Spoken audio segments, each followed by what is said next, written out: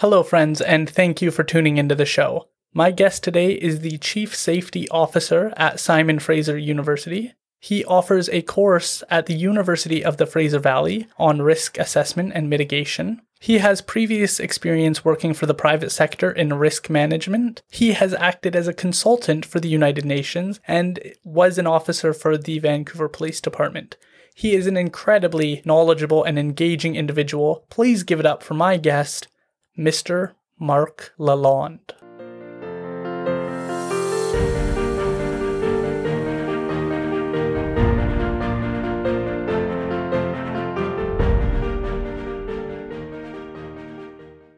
And we're live. Marc Lalonde, a professor at the University of the Fraser Valley and the Chief Safety Officer at Simon Fraser University. Would you mind giving us a brief introduction? Sure. It's great to be here, and it's wonderful to see you again. It's been a while. It has been. Yeah, it's been how many years? Oh, since I graduated and wasn't in your class. It can't have been that long because we did see each other after you switched over to Chief Safety Officer. So a couple of years. Yes. A couple of years. Something like that, yeah. Oh, good. Good to see you doing well. Good to see you in law school. That's fabulous. Thank you very much. Yeah. So what do you want to know? I would love to hear a little bit of your background just to give people an idea of how you fit into the staple as a role model. So in my view, I know the pressure is real, but for me, taking your course really opened my eyes to a lot of the realities of the world outside of the Fraser Valley. And so I think that your class is incredibly important. And so I'm hoping we could start off with a little bit about that and maybe how you got there. Sure. Well, thanks for the kind words. It's very flattering. I don't know how many people ever see themselves as actually a role model. Big things to live up to. I'm a sessional instructor at the University of the Fraser Valley. I teach one course. I teach the same course a couple of times a year. I've been doing that for, I think, 5 years now. And it's a course, it's a fourth-year criminology course, a special topics course entitled Threat, Risk, and Human Security. And it came about after I'd been taking University of the Fraser Valley practicum students when I was in the private sector. I've been taking practicum students for probably 3 years or so. All of them fabulous students. I mean, University of Fraser Valley just supplied just awesome people for us. And we're giving them sort of an introduction to global threat assessment and risk management in the private sector, and looking at large issues that threaten government stabilities, but also the stability of large companies we were supporting internationally, so mining, oil and gas, usually the extractive sector, some in technology. And became very apparent that great criminology students all in the fourth year, but they had no idea of the issues that we're talking about, and they had no idea of the private sector role in public safety. Their criminology careers had focused on the traditional police, courts, corrections, border services, that sort of thing. Very, very narrow, very limited. So I started talking to some of the faculty and the department chair at University of the Fraser Valley. We had a number of conversations, and I was challenging them and saying, you're not really preparing students for the larger private sector world of careers, or introducing them to larger issues. And they called me on it and said, okay, fine, create a course. So how scary. So I spent a number of months working with them and came up with this. And it's very much an introduction to more macro level human security issues, whether it's top of mind right now, of course, is pandemic, but we talk about genocide, we talk about climate issues, climate change, transnational organized crime, extremism, and how all of those are placed within systems. And there's a variety of systems to address them. There's a variety of systems that create them. And how are those addressed on a national and international level? So it challenges them to start reading the news and start paying attention to bigger issues and the complexity of them, but also at the same time shades of gray. There's rarely black and white. There's lots of shades of gray. There's lots of nuance. And I challenge their thinking. So we talk a lot about cognitive bias and how we reach decisions or how we process information. The errors we make in our thinking, rush to judgment. The classic one is you search something on Google, you only look at the first 4 or 5 hits. You don't use other search engines. You don't use more complex search techniques. How do we receive information? How do we make sense of the world? Absolutely. And I think that that's a growing conversation that we're having because information comes at us so quickly and we're not able to decipher the validity of it, the reliability. So how do you approach those circumstances in comparison to a lay person who might not have expertise like you do in this field? Well, first thing is I try to be aware of my biases. So I'm a huge fan of the New York Times. Read it online every day.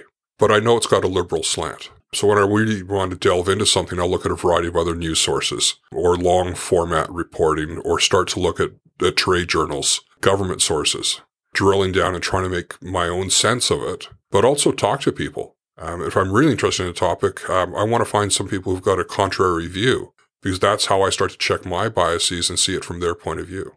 I think that is becoming more and more rare, to look outside of your own ideas and hear from people you don't agree with. Well, we're all inherently lazy. Yeah. So, it's nice to be fat, dumb, and happy and just go along and, have one view and not be open to alternate views, especially in some of my prior work working internationally, working in other cultural contexts. There's so many other ways to view the world, or relationships, or marriage, or government, or faith, and they're equally valid. It's not just because I'm a white male in Canada with an education. My worldview is only one view, and I have to be conscious of that. Yeah, I really think that that's important for people to start to grapple with, is the value in hearing other perspectives and starting to put your ideas up against theirs and see which one is really the better idea, rather than getting comfortable in what you already know and having that lazy approach. I also view your class as more even higher level than a fourth year, because of the importance that it instilled in me, because it was a long time ago, but I wrote on rising sea levels. And I didn't just take it from a BC approach. I looked at how it's going to impact the world and how that impact is going to affect Canada as well. And so that really expanded my mind. But if we could, let's get into your educational background, because you attended Simon Fraser University. You've attended one on the island as well. But could you walk us through a little bit of your educational background? Yeah, I went to Simon Fraser in Burnaby right out of high school. Spent about a year and a half, 2 years there. Totally unprepared for the university experience. Wasn't focused, didn't have a goal, and was more interested in pub than classroom. Took a year off. Went to Douglas College to start again. Did well. Enjoyed that. Much more focused. Had a better sense of what I wanted to do. From there, I got into Vancouver Police.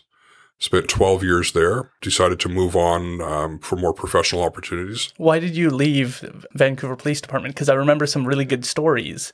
And I have no regrets being with the police force. It was a fabulous education.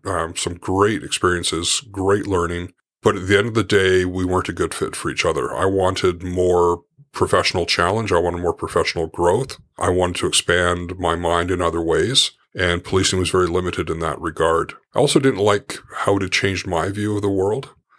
In policing, all you deal with is the negative. You go from one crisis to another. You rarely ever resolve them. You're treating a symptom of an issue, whether it's domestic violence or addiction or mental health. You're rarely the problem solver in the long term. And that was really frustrating. I was interested more in education, so I went to work at the Justice Institute, spent a dozen years there. And while I was there, I went back to school and got a graduate degree from Royal Roads. Personally and professionally, one of the best things I ever did, especially professionally. Really sharpened my mind, helped me train my mind, opened up my eyes to other opportunities.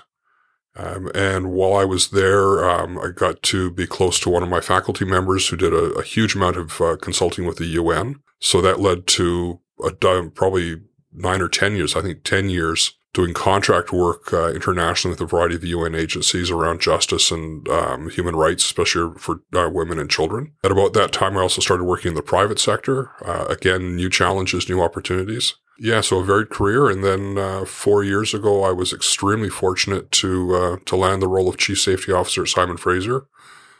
Absolutely the best place I've ever worked in my life. Fabulous school. Fabulous opportunity. I've got a great boss. I've got a superb team, and it's a really diverse, complex role, and it's a fun place to be. Well, let's get into it. Let's talk a little bit about what the role of Chief Safety Officer is and what a day in that life looks like. Every day is different. You never know what the next phone call is going to bring or the next email, which is what I love. The Chief Safety Officer role, the position was only created about 7 or 8 years ago, so it's fairly new. And in Canadian universities, it has different titles. It may be Chief Risk Officer, Chief Safety Officer, Safety and Risk, those sorts of titles, or VP Risk. The role's the same. So there's probably about 12 of us nationally that have very similar portfolios. So I have, I've got the great fortune to lead a team of 35 staff and about 90 contract guards.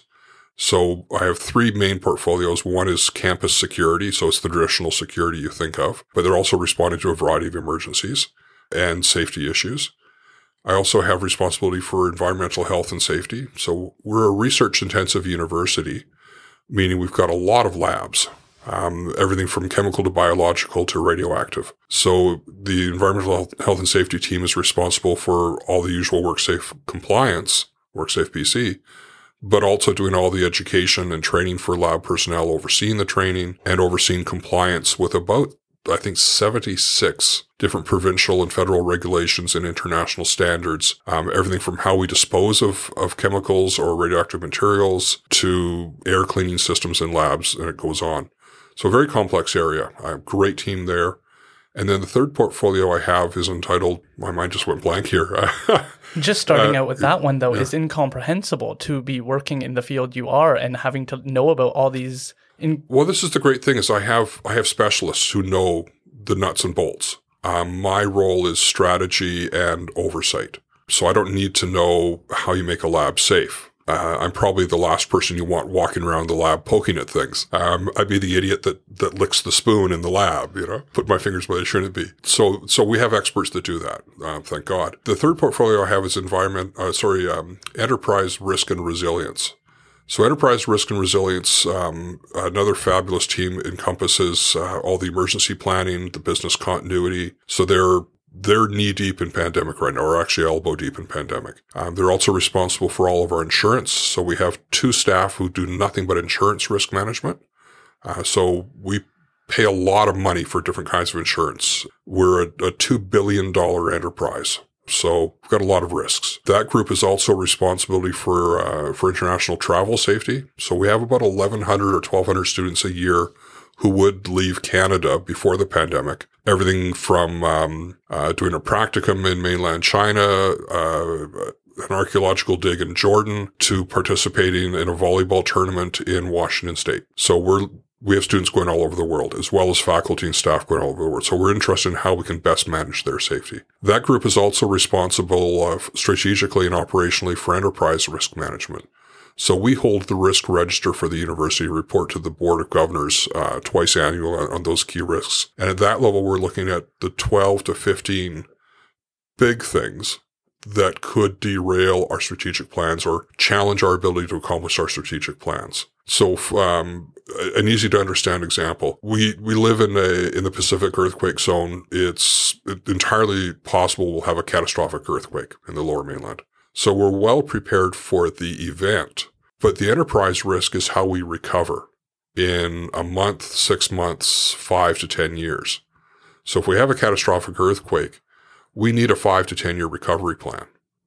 So there's the big risk. How do we retain students, faculty, and staff? How do we rebuild when every bag of concrete in Western Canada is spoken for? How do we get back to operations, and what does a phased recovery look like? So in some respects, the pandemic is a fabulous dress rehearsal for us. We're learning lots and lots of lessons out of the pandemic. That's amazing and so important that I don't think smaller businesses ever get the opportunity to start to ponder these complex issues, but the larger the organization, the more resources they have to allocate to these types of things. And I think us on the ground, we never get to hear about the plans prior to the issue occurring. Obviously, with the pandemic, everybody feels like we were incredibly unprepared, which I think is true, but I don't think we ever think of the earthquake. During the pandemic, I was like, what if an earthquake happened? Like we would not be able to handle this mentally, psychologically, and emotionally. And nobody was talking about it. It wasn't in the news. And I think it's important to have people like yourself on who can start to wake us up to the reality that you are the person who prepares for those things and helps prepare those types of ideas. Yeah, we're in a fortunate role. We get paid to lie in bed at night and think about the what ifs. Yeah. And not only think about it, but start to prepare for it. Yeah. And so what are the systems, the policies, the resources? How do we do rehearsals? How do we do exercises? So 3 times a year, we actually have the executive of the university involved in some form of emergency exercise at the policy level. And then operationally, multiple times a year, we're doing training for our emergency operations center volunteers. So we have faculty and staff from across all of our campuses who volunteer in the EOC. And we're doing lots of work with them. So we were somewhat prepared for the pandemic. I think a lot of large organizations were, especially health, education, large industry, because we'd been through SARS. We'd been through avian influenza. So we had a pandemic plan, and we had to live that. Certainly not to the extent we are now. And we had other emergency plans. So for this current pandemic, COVID-19, we started actually paying attention to it in mid-December, because we had, I think, 30 or 40 students, staff, and faculty in mainland China at the time, which is routine for us. And so we were starting to pay attention to an outbreak in Wuhan province. So we were monitoring it very closely. And by mid-January, we were doing weekly briefings for our executive as this started to escalate and grow. And at the height of the pandemic, as we're starting to really respond, it's starting to really hit Canada, we're having briefings 3 times a week with the executive on how we're responding, how we're ensuring safety, and then coming to the decision in mid-March to stop in-class operations or in-class services and all operations on campus and move to remote learning and sending most people home. How does that feel? And you're obviously leading SFU in this, but how does it feel looking at other universities and their approach? Do you feel like everything was aligned, or do you think that other universities caught on later? Well, first of all, I'm not leading the university in this. We have a senior executive. I'm an advisor. I'd love to take credit, but no, it's very much a large, complex team involved in this. We all have different roles to play, whether it's on the academic side of the house or the research side of the house or the administration and operations side of the house. It's a complex, large organization, so it's very much a large team. And some amazing people doing incredible work and putting in incredible hours. One of the great things about coming to the university from the private sector was we share. We're not competitors. We might be competitors for faculty or research funding, but in the administration side of the house, I can pick up the phone and call my counterpart at UBC or University of Alberta or University of Ottawa or even Memorial University in Newfoundland and say, hey, I've got this problem. What are you doing about it? Because we've all got the same issues, whether it's aging infrastructure and how to prepare for massive water leaks that damage buildings to pandemic. We all have to have plans and resources in place, and we all share. In fact, I have a standing weekly call with several of my Canadian counterparts, a lunchtime call where we just, hey, where are you at now? How are you handling this issue? What are you doing about distributing masks? What's your phased return to operations plan look like? And we share. Yeah. Large Canadian universities, we're generally all on the same page. I don't have the time or resources to talk to the smaller ones or some of the more trades-oriented schools. I'm sure that they were all on the same page as well. Yeah, this is an interesting topic because a lot of individuals who might have started preparing for the pandemic, or as we call them colloquially, preppers, we stick them with the conspiracy side. But what's interesting is that's part of your job, is to prepare for worst case scenario and have a comeback plan on what you would do when it's over and how to recover from it. So what are your thoughts on the idea of a prepper in comparison to a large business preparing for the exact same type of hypotheticals? Well, if I had a family in an average-sized house, I would make sure that I was prepared for a catastrophic earthquake, or in winter, a massive power failure. I think it's only 3 or 4 years ago we had the power failure here in the Greater Vancouver Valley area that went on for 4, 5, 7 days. Yeah. So I would have food, water. I would consider certainly having a generator. It's the same thing as having a smoke alarm and a carbon monoxide alarm monitor in your home. You need to think about these things. It boggles my mind when people don't have home insurance. Great, you have a safe home, but here in an apartment, you don't create a fire hazard. But what about your neighbor upstairs who falls asleep drunk smoking? Your apartment might not be damaged by smoke or fire, but the water damage is going to ruin all of your stuff. Are you insured? So I think this is common sense. Preppers laying in a year's stockpile of food. Some people see the value in that. I would look at least a week or 2 of food for a family. In a worst case scenario, emergency services are not going to respond to homes. In a catastrophic earthquake, we fully expect fire and police to go and rescue people in hospitals and schools and public buildings first, large gathering places. As a homeowner or family, you're on your own for a week or 2 possibly. So what does that look like? Do you have cash on hand? If the power goes out, your ATM's not going to work. If your power goes out, you got no Wi-Fi and your cell phone battery's going to die. How do you prepare for those things? So just not to alarm people or unreasonably over-prepare, but start to think about the what if. What does this look like?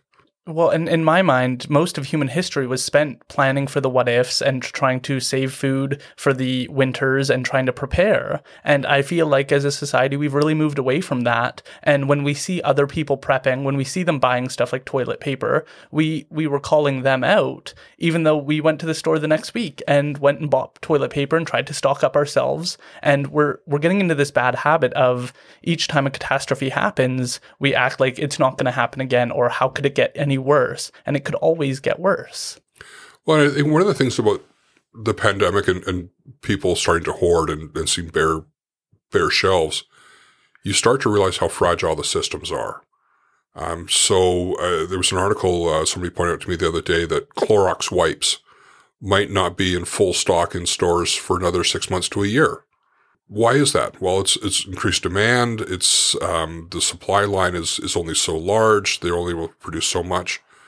It's not that we have, Costco is not always going to be full. These things have to be produced. There's a time lag in production. They have to be shipped. So any disruption to any of those can impact our ability to access those goods. Yeah. So when the pandemic really struck and people starting to hoard, I wasn't so concerned about toilet paper as I was just making sure I've got some dry goods. So long as I've got water in my home, I can start to prepare other foods.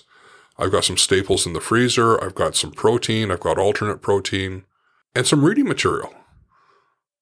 Just in case the power goes out and I don't have Wi-Fi or TV. Yeah. Yeah. That's amazing. And so let's get into a little bit of the policing side, which is going a little bit back in your history, because policing is a huge topic right now. And yes. You have experience training police officers at the JIBC, the Justice Institute BC. The Justice Institute. And so you can give us a little bit of an insight into what's going on and what are your takes from this? Huge topic. So when I was at the JI, I actually didn't have a lot to do with police training. I was developing training programs and arranging programs for a variety of non-police provincial and federal agencies that are involved in investigations, monitoring for compliance, or inspections. I've got a lot of experience working with police overseas, with the United Nations, with UNICEF, and with the UN Office on Drugs and Crime in various parts of Southeast Asia, East Africa, the Middle East, and other locations. This is a fascinating time for police, and they're taking a lot of fire that's for issues that are not always in their control. There's a few structural problems with how we view police. They're grossly underfunded. My old agency that I worked with, Vancouver Police, has not grown that much in the 20, 25 years since I left. The city has grown a lot. The population has grown a lot. The complexity of crime, the complexity of investigations as a result of all the court decisions, requiring more diligence and more evidentiary disclosure, greater paperwork, that's all exploded. And yet they don't have enough resources. The resources haven't kept up with the demand. At the same time, too, we've deinstitutionalized people with mental illness, put them on the street with few services. So police who are trained to respond to crime are now spending an inordinate amount of time responding to addiction and mental health issues that they're not really capable of or fully trained. But at 3 a.m, who are you going to call? Yeah. Vancouver Police are very, rightfully proud of having a police and social worker car and a police and mental health worker car. But those resources haven't grown in the last 20, 25, 30 years either. They're very small. And most police departments in Canada do not have those resources. So we're expecting the police to respond to things that they shouldn't be. But we have no other system. Government hasn't resourced that. At the same time, too, not so much in Canada, but if you look south of the border where there's lots and lots of structural problems in policing, police are trained to be warriors, when in fact what we're calling them at 3 a.m. to be is a social worker. So we spend huge amounts of time on training them how to drill appropriately. Well, they'll never march unless it's a police funeral, so I don't get the point. We train them a lot in use of physical force and firearms, which are very technical and they need a lot of training on. High risk, you need good skills, but they also need as much, if not more, training in verbal de-escalation, in how to deal with people from other cultures, how to see the world in shades of gray. One of the other challenges is look at who's attracted to policing, who generally applies. Inordinately young males who believe in right and wrong, good and bad, black and white. That's not the world. It's not about enforcement, and it's not about black and white. We need older, more mature people who see the world in shades of gray and have some lived experience and come from a variety of cultural backgrounds. So I'm just thrilled to see how Vancouver police have evolved over the years. Far more women, far more people of color, far more people with different languages. It's fantastic diversity. They're much better able to serve the community they police than they were before. Yeah. But as a society, we have to stop and think, do we really value the role of police? If we do, let's fund them appropriately and let's put other resources in place to support people with addiction and mental health issues or domestic violence issues. Sending the police is not going to solve the problem. Especially because a lot of the individuals who are going into it don't realize all of the difficulties you're going to face. And I think that that's one of the values of having a criminology degree, beyond the theory that I think a lot of students complain about, is you're forced into this situation where you're starting to hear about the ridiculous hours we expect police officers to work, 4 on, 4 off, sometimes all night long. Those things we don't think about. It's not in the front of our mind when we're watching the news, is what shifts they're working, what sleep they're getting. And then as a society, we're getting more and more us versus them. And that's dangerous on the side of the civilian, where we need these people to feel empowered and feel like the community is supporting them. And that's starting to dissipate. Well, so much of our view of the world is shaped by popular television shows or the news, which tragically often gets things wrong or incomplete because they're rushed to get information out there. So there's challenges in news production. I was saddened to hear the news last night that 3 Vancouver police officers have now tested positive for COVID-19 as a result of going to a large house party that they had to break up. People don't realize the physical dangers in policing. Sure, you could get shot. Highly remote. Very rare occurrence in Canada. It happens, but it's very rare. You're more likely to go to the hospital because you're hurt in a car accident. You're hurt in some minor scuffle.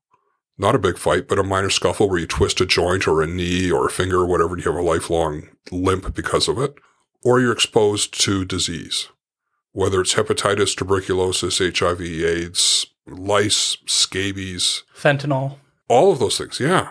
I mean, there's a lot of physical dangers. And then you look at the toll of shift work, having the adrenaline surges at 3 a.m. when suddenly you've got to flip on the lights and siren and go to a critical event when you were sort of in resting mode a moment ago. That takes a toll on your heart. Shift work is not good for you physically, let alone your family life, your relationships.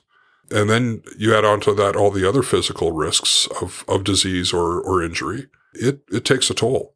It's not an easy job. And then you add on to this the stress of the public and the media second-guessing everything you do, where you're faced with a split-second challenge that may haunt you for life, and you may get dragged through the courts and then exonerated years later, but you and your family have to live with that pressure. It's incredibly challenging. I've got the utmost admiration for people who chose policing. The same with firefighting and paramedics. They're doing frontline work in the middle of the night when we're all safe in bed. Yeah. So Surrey is interested in switching over to municipal policing. Yeah. And I think that that's a really interesting topic to get your thoughts on, because you did do municipal policing for Vancouver Police Department. One of the complaints I've heard is that it looks like for municipal policing, typically it's 2 officers to a car, and the RCMP can have 1 officer to a car. So both questions, I guess, is what are your thoughts on municipal policing in comparison, and what are your thoughts on that critique that there's only 2 officers? Well, first of all, I have to admit my bias. I was a municipal police officer, so I'm a big fan. I was never in the RCMP. If I had been an RCMP member, I may have a different opinion. So there's that bias right up front. Surrey is the only municipality of its size in Canada that does not have its own police force.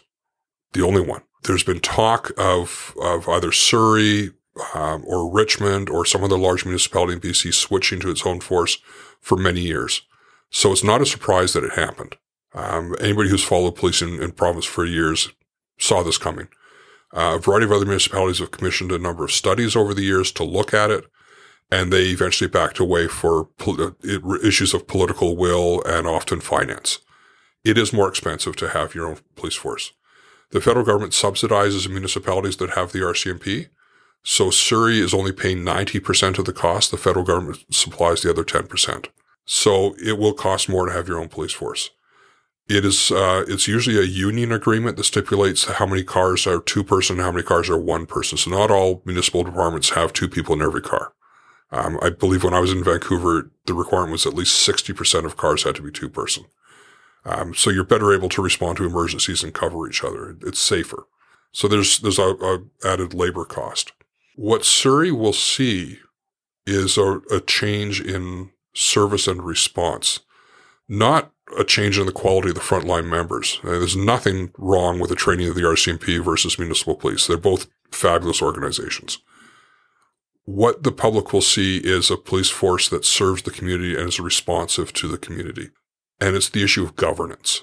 So Surrey just had its very first inaugural police board meeting last Thursday. Had I known it was happening in advance, I would have booked off time to go watch because it was a historic day for them. So they have a board chaired by the mayor, and I believe 6 or 7 community members who are going to govern the police. So the police chief reports to the board. The board sets the strategic direction in consultation with the chief. The board oversees budget and priorities. The board hires the chief. The police department responds to the board.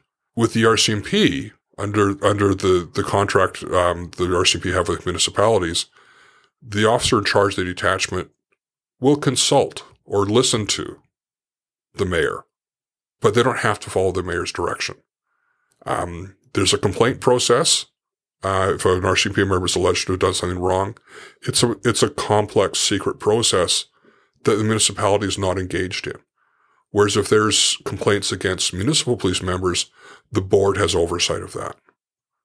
So there's greater control, greater responsiveness, greater engagement on priority setting and strategy. There's where Surrey's going to see the real change, as well as members that will stay there for their entire career. RCMP members typically move every few years, or they're allowed to move every few years. So you especially see this in smaller or remote areas where an RCMP officer will only be there for 2 years. How do they learn the community? How do they establish ties? And how does the community establish trust? There's going to be some growing pains with Surrey Police, no doubt. It's going to cost more. Everybody's acknowledged that. Is it going to cost an exorbitantly larger amount? No. Will they get a better, more responsive public safety service? Certainly. That's awesome. That's a glowing recommendation. How would you set that against the backdrop of what happened a few years ago in Abbotsford? Just in terms of there was a little bit of corruption allegations going on through there. And some of the complaints that I had heard was that it was because it was municipal, not because it was RCMP. I understand that corruption can come from both levels. Yeah, I'm not aware of the corruption allegations. And I have to say that having worked overseas and having followed American policing, allegations that are proven of corruption in Canadian policing, especially in Western Canada, extremely rare. Extremely rare. And you can't compare Canadian policing to American policing. The average Canadian police officer goes through months, if not years, of training before they're fully qualified. In the States, some police departments require 300 to 400 hours. In some states, to be a qualified esthetician or nail salon operator, the training is twice as much as to be a police officer in that state. It's ludicrous. I heard the quote a long time ago that I've always loved. In Canada, policing's a profession. In America, it's a job. The standards around discipline, the standards around training, the standards around vetting are incredibly different. There's absolutely no comparison. Canadian policing is far more professional than most other countries. Certainly, I would put Canada up there with the UK, Australia, many European countries in terms of professionalism and complexity. At the other end of the spectrum, I've certainly worked in countries where the police are the last people you'd call in an emergency. You just don't want to see them. Because if you're the victim of robbery, when they arrive, they're going to rob anything you've got left. Yeah. The other end of the spectrum, yeah. Interesting. Well, let's also move into a little bit of the university because you have operated at both places. You've worked at UFE and you work at SFU. What is that like to have attended a university and then now work there? I'm in awe every day.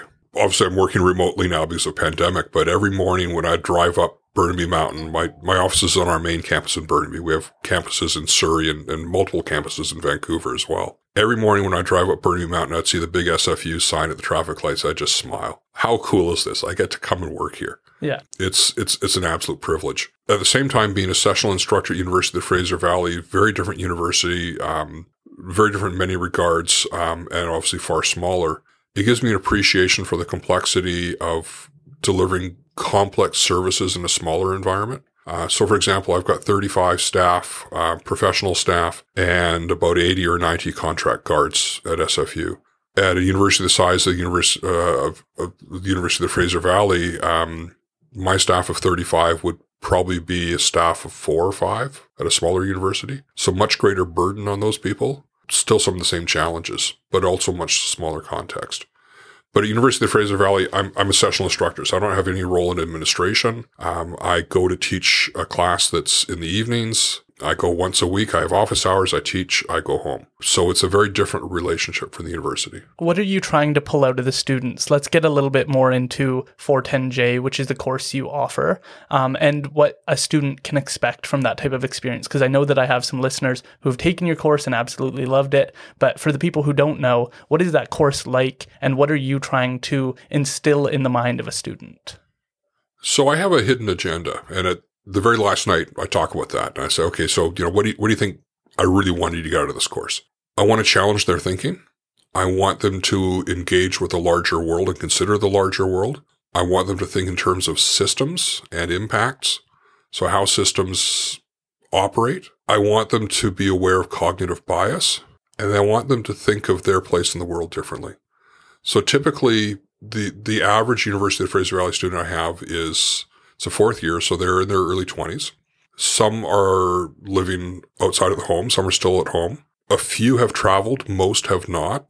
Most have grown up in the Fraser Valley. They don't have a sense of the larger world, the complexity of the world, the fragility of it.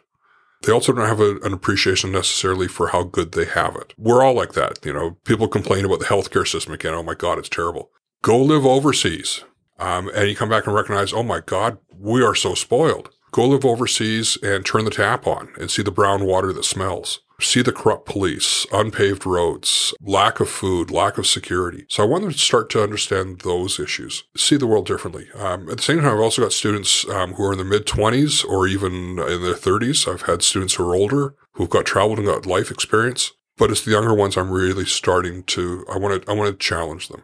That's definitely what I experienced out of that course, because if I'm being honest, the first 2 years were similar to yours, wasn't very motivated, didn't know what the point of university was, and it was always about just getting enough words down on the paper in order to get through it. But there were a few professors that I'm hoping to have on, yourself, Zena Lee, Jonathan Haidt, that really impact your outlook on the realities of the world. And yours was amazing for pick a risk, talk about it. Tell us everything you can about this risk and how it interacts with everything.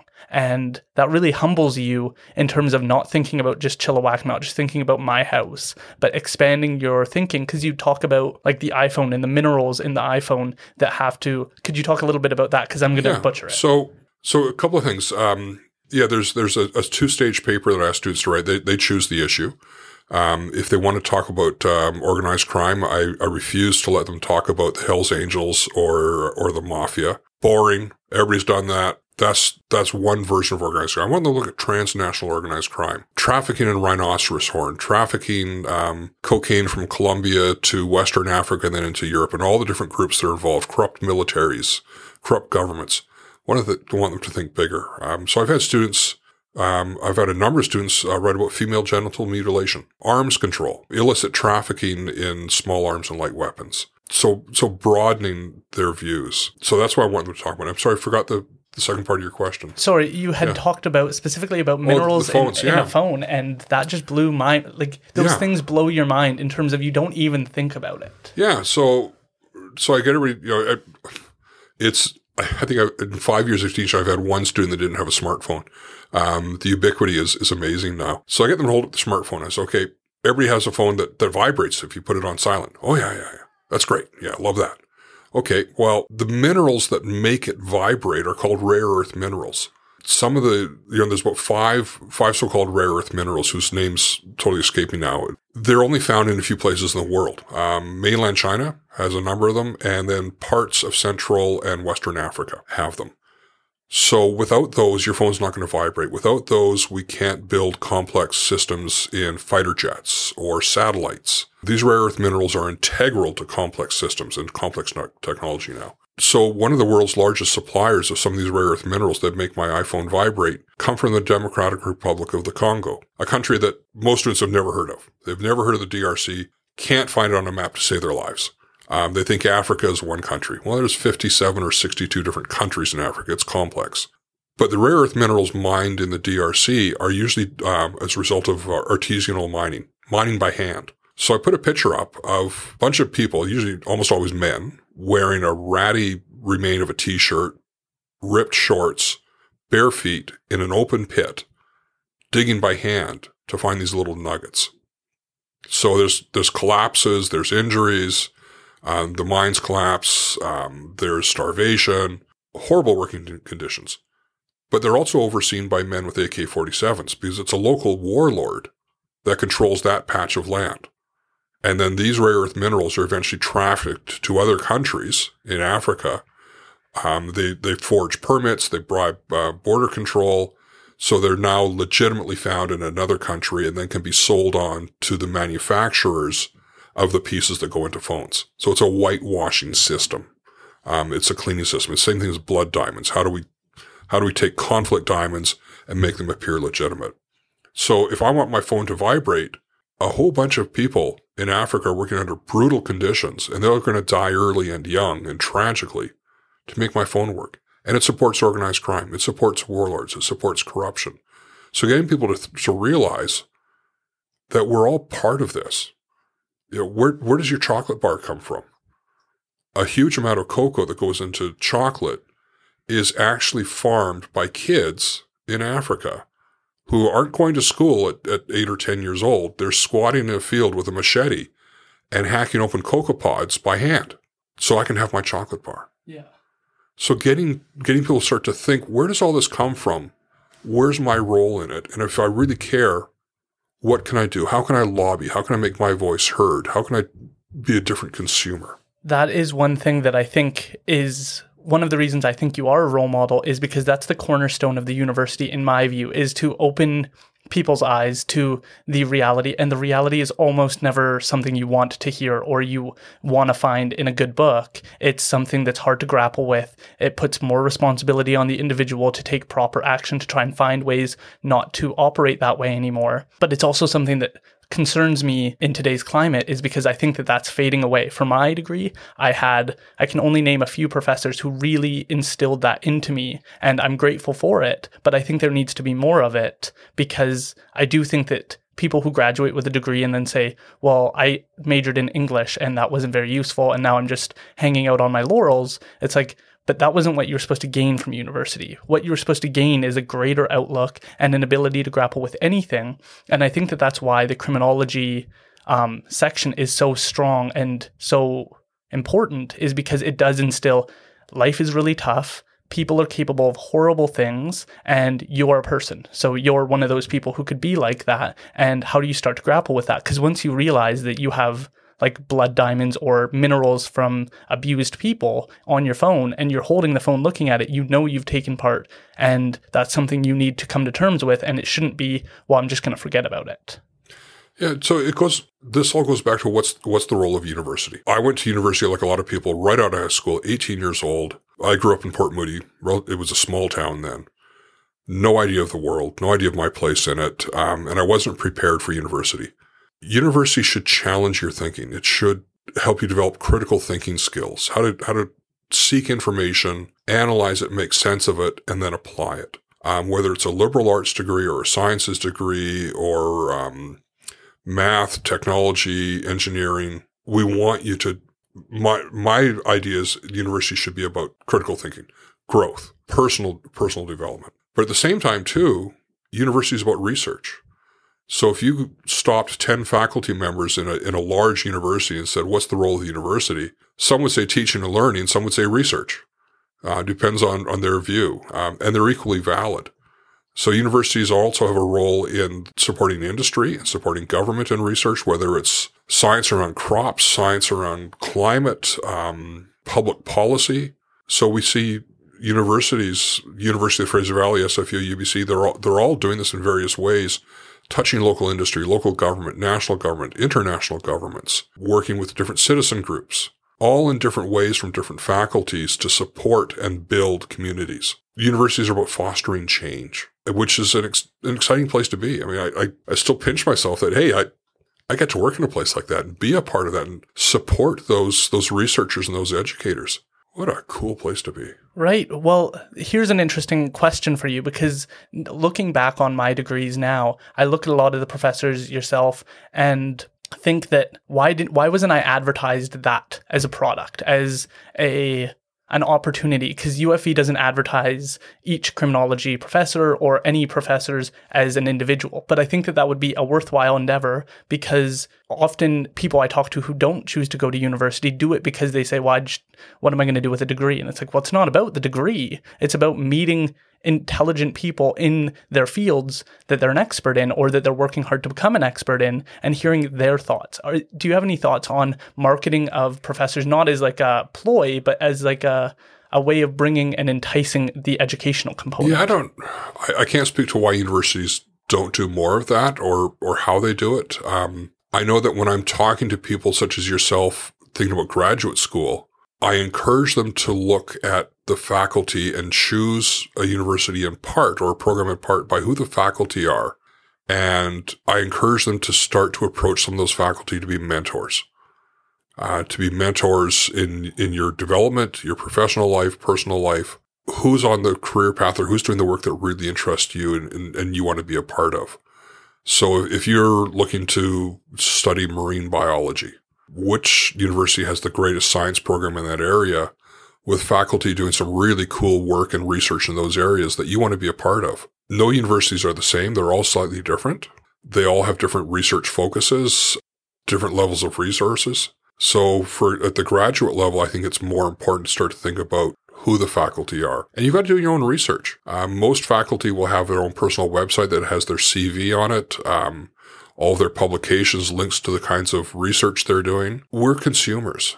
You know, if I'm going to buy a car or get a university degree, it's up to me to start to go and look at what are the differences and what's going to work best for me at this time. Yeah. The prices are often similar. So it's not necessarily the economics, unless you have to leave town or go overseas, then economics becomes an issue. But what's going to work best for you? What's going to be the best fit? Absolutely. I was also going to get your opinion on the setup of university classrooms, because I think that that's one that I don't see a lot of conversations in the university occurring, but your approach was really influential to me, because you go into the classroom and you would just like have a seat with us and start just talking to us. And I think you have a personality that's very good at enticing people into what you have to say, because that's how I felt. I was completely engaged the full 3 hours. But for other professors, they obviously struggle with that. And then you're in a room with bad lighting, terrible walls. What are your thoughts on the setup? Thanks for the kind words. I love being in the classroom. That's why I continue to be a sessional. It's in some ways it's a fascinating part of the week for me that I look forward to. I very much look forward to the experience. Classrooms typically have furniture you can move, so it's up to the faculty or up to the faculty or instructor to move it if they want to. What kind of atmosphere do they want to set up? Do they want to stand behind a podium and lecture at students and talk at them, or do they want to engage them in different ways? There's lots of opportunities for faculty to get professional development in those areas. Every university has resources for faculty to learn how to do things differently in a classroom. A lot of faculty don't avail themselves of that. A lot of full-time faculty teach the way they were taught 30, 40 years ago. They just don't know any better. And they haven't had the time or inclination or will to learn something different. The pandemic is a great leveler for all of us. One of the things I'm doing in my summer vacation is transitioning my course to online delivery for September. I've never taught online. So I'm having to think of ways to make it more engaging. So I'm fascinated by your podcast, because I want to do some podcasts for my class. I want to engage them in a variety of different media and find a way to draw them out. So it's a challenge in universities. We're also challenged by the physical structure of the buildings. Buildings are incredibly expensive, and there's not a lot of money right now to create new buildings. So we're stuck with the physical infrastructure we have. We're stuck with the size of the classroom. To refurbish classrooms, hard to make the business case to toss that furniture out and get new furniture when we need other resources for students. Why should we buy new chairs and tables when we need more money in health and counseling for students? Faculty are clamoring to get paid better. In many instances, they're not paid all that well. The benefits are not that great for what they do. We need new HVAC systems. We need new health and safety systems. So it's a challenge in prioritizing funds, but gutting a classroom, starting over again, really hard to make that business case. Yeah. We've got a lot of constituents in the community pushing back on us on how we spend our money, and rightfully so. They should be looking at that. We should be prioritizing the experience for students and researchers and faculty and staff. Yeah. Let's get into a little bit more of your family background so people get a better idea of who you are and how you've come to be here. So I said, grew up in Port Moody. My parents are certainly my heroes. My dad was a pressman, worked on the machines that printed the Vancouver Sun of the province, spent 40 years doing that. My mom was a school teacher. So middle-class background. They managed their money well. We always had a summer vacation. It was usually camping when we were kids. So really good upbringing. My parents, fortunately, are still alive. I just saw them 2 days ago, had an hour with them. It was fabulous under social distancing. I'm currently I'm going through I guess what we say is a marital change. And I've got a daughter from prior marriage who's 36. Lives on the island with her partner. She's a carpenter. Fabulous woman. Great guy she's with. Lovely, wonderful, amazing people. Yeah, it's a bit about my family. Yeah. So what was it like to have that relationship? Did you gain any experiences from your parents that would be interesting or instill that onto your children? I think every kid says themselves, when I grow up, I'm going to make my own rules and I'm not going to do what my parents did.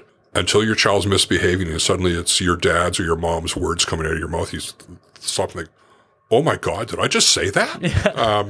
We revert back to what we know. I was incredibly blessed that my daughter's mom, my first wife, was a fabulous mother, did a phenomenal job of bringing her up. I certainly learned a lot about patience, learned a lot about communications. I think parenting, if you're paying attention, you learn a lot about yourself. If I had to do it all over again, certainly there's things I do differently. So at some point I might be lucky enough to have a grandchild and maybe not. And yeah, I can do things even better. Yeah. So one of your partner has a child and she started a podcast.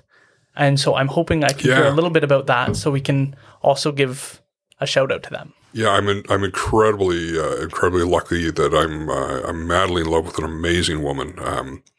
And she has two daughters. One is just entering her third year of Kwantlen. She's actually in the Wilson School of Design at Kwantlen. So it's fashion studies. It's a 4-year degree. And then from there, she plans to move on to Kwantlen. What's the university on the North Shore? I can never remember the name of it. Capilano. She's going to go to Capilano for a 2-year costume design program after that. Her goal is to work in live theater in costume design. Yeah. So she's very focused, very driven. She started a podcast a few months ago with 2 of her classmates. It's available on iTunes and a few other places. And I can't at all recall the name of the podcast. But they do a weekly podcast or a few times a week about what it's like to be a student in fashion design and starting out in the fashion industry. Yeah. They're having a ball. They've got a number of subscribers. And they're doing the whole thing remotely. So they've had some of their faculty on. But it's 3 young women from 3 physical locations doing the whole thing remotely. Wow, that is a lot of work. I don't think I could pull that off just because I think part of this podcast is about being in person and connecting and building up role models. It's a different profile, or you've got a different format. Yeah.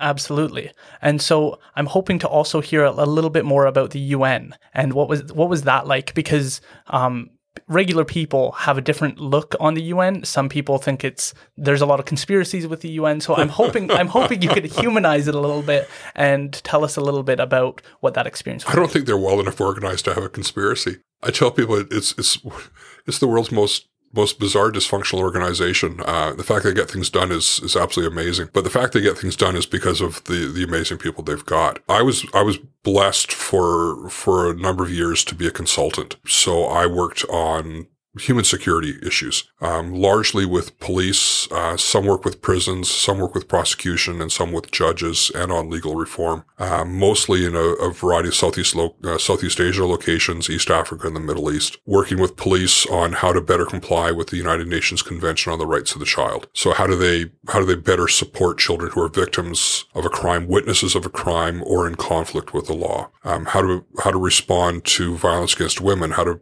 help prevent violence against women in relationships.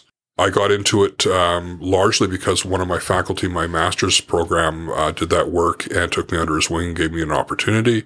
And it went from there. And once I was in the system, I got referrals to other countries and other projects. So I was blessed to spend a lot of time overseas, in developing and low-income countries, post-conflict countries. I spent 3 years going back and forth to South Sudan after one of the wars had just ended.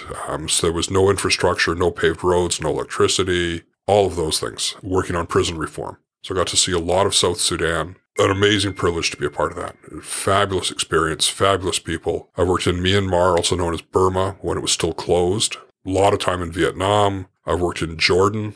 The last UN project I worked on was working with the Royal Jordanian Police on violence against women in Syrian refugee camps. So I was up on the Syrian border in Zatri refugee camp, which at that time had 130,000 refugees in the desert in a camp, and lots of challenges. So phenomenal opportunities to see the world differently, phenomenally fortunate to have the opportunity to make relationships or build relationships with amazing people with other worldviews, and in a small way to start to make a difference.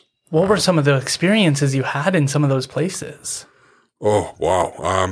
Some surreal experiences. I was in northern Myanmar, in Mandalay, which is a really amazing country, former British colony. It's on the crossroads between India and Southeast Asia. So phenomenal culture, amazing food, amazing sights. And I was with my UN fixer, who had been a Supreme Court judge before. We went to the Supreme Court building in Mandalay one day. He said, we've got a bit of time. I called ahead.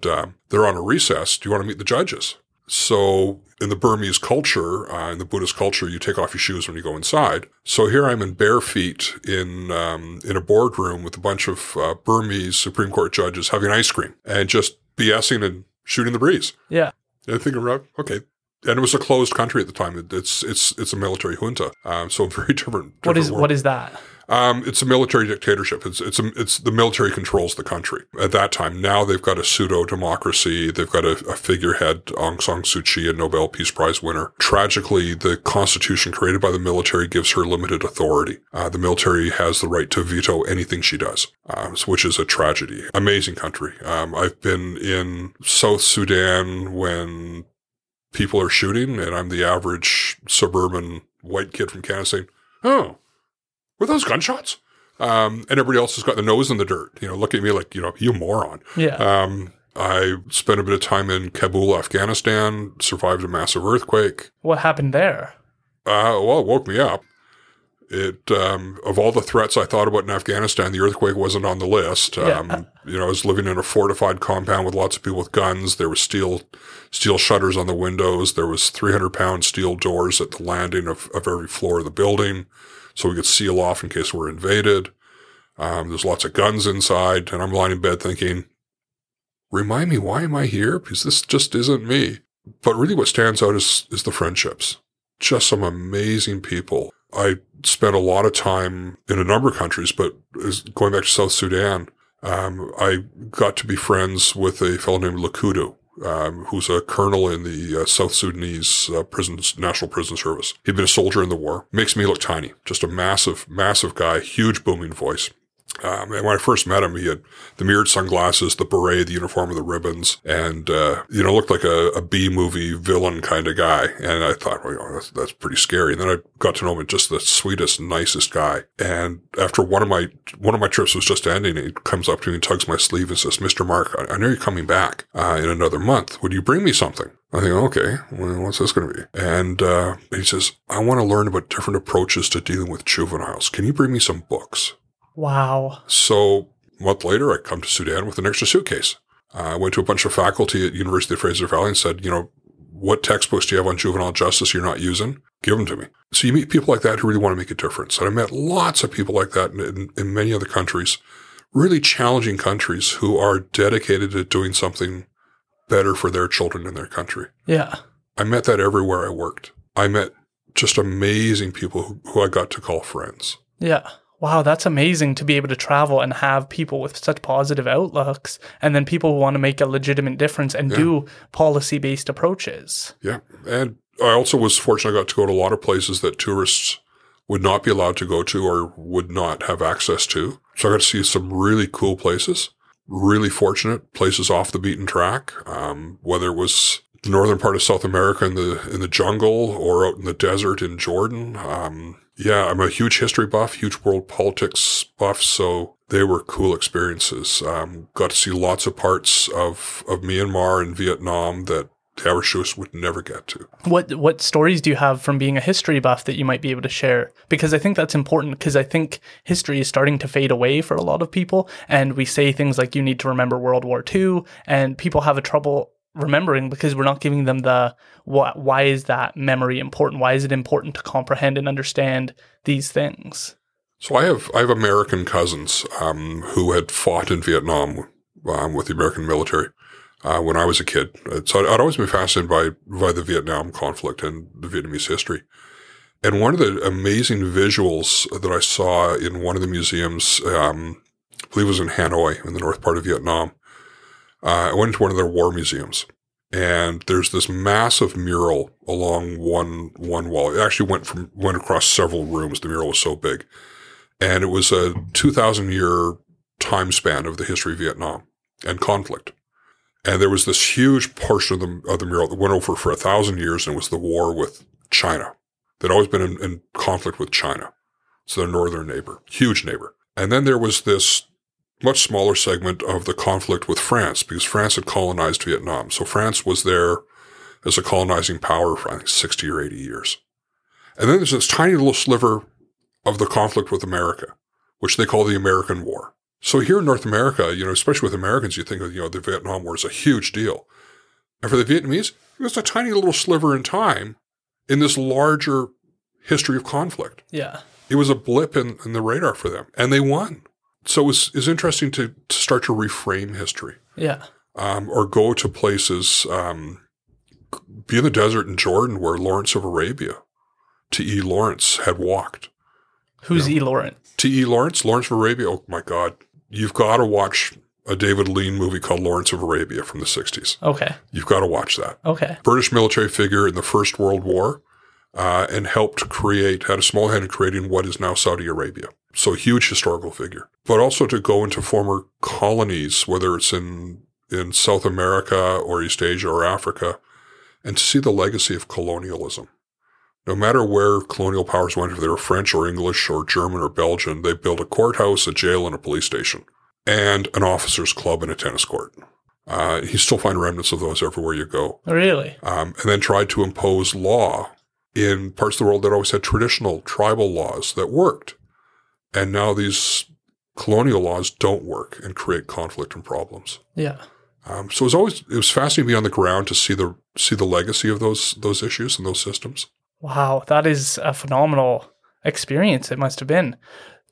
Moving to role models, one of them we do have in common, I think, Yvon Dandurand at the University of the Fraser Valley. Love the man. Love he and his wife, fabulous people. Well, let's talk a little bit about them.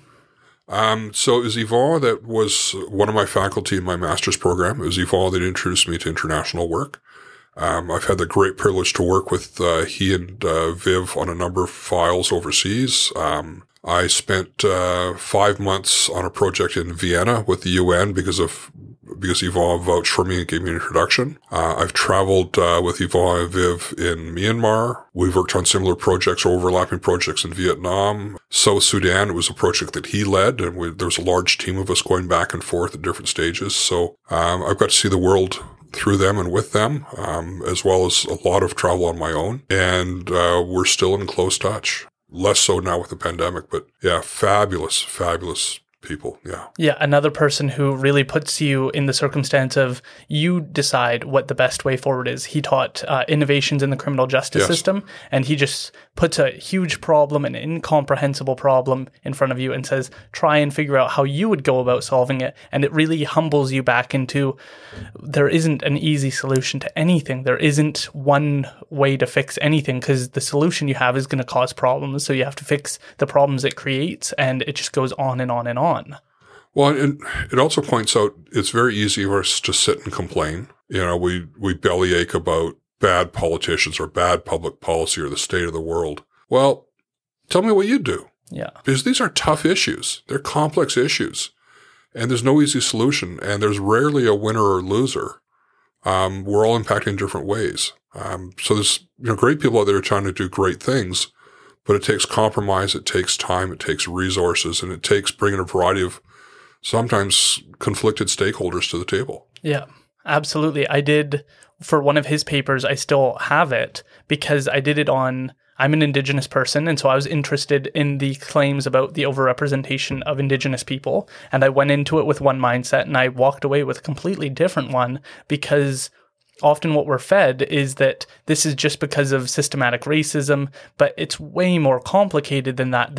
Because when you say it's systematic racism, it almost sounds like you should just release the people because somebody misunderstood and we just have a racist system, so if we just let them all out, they're fine people. Well, it's not that. Most Indigenous people are in federal corrections because of extreme violence, not just regular disagreements, not because of stealing a candy bar. And so we got that wrong. And when I went into it, with it like, I'm sure that Indigenous people are overrepresented because of all the reasons I've been told. And it's way more complicated than that. And the solutions are way more complicated than I think we're also being fed, which is what I've heard First Nations court and kind of very good PR type solutions and not real ones that are going to address extreme violence. Yeah, so certainly in Canada, First Nations people, Indigenous people are vastly overrepresented in prison. And there is no easy solution to the why. My understanding is that for reserves in British Columbia, the average reserve First Nation community is about 400 to 450 people. So you think about it, of those 400 people, how many are children? How many people are elderly? How many people have health issues? How many people have an education? What tiny segment is there that's skilled to help lead that community and be a part of local government or community services? It's not like a large city where you've got lots of applicants for these jobs. You've got very scarce resources. If you've got a healthcare issue, the nearest doctor could be hours or days away. I worked a project some years ago in the Northwest Territories where I got to go to a number of isolated First Nations communities north of the Arctic Circle, where in wintertime, it's the ice road. The clinic could be a day's drive away in good weather.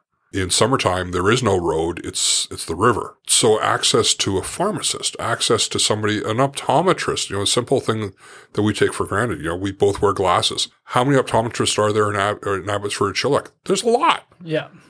But if you're in a remote First Nations community, you need your glasses fixed. Not a simple issue.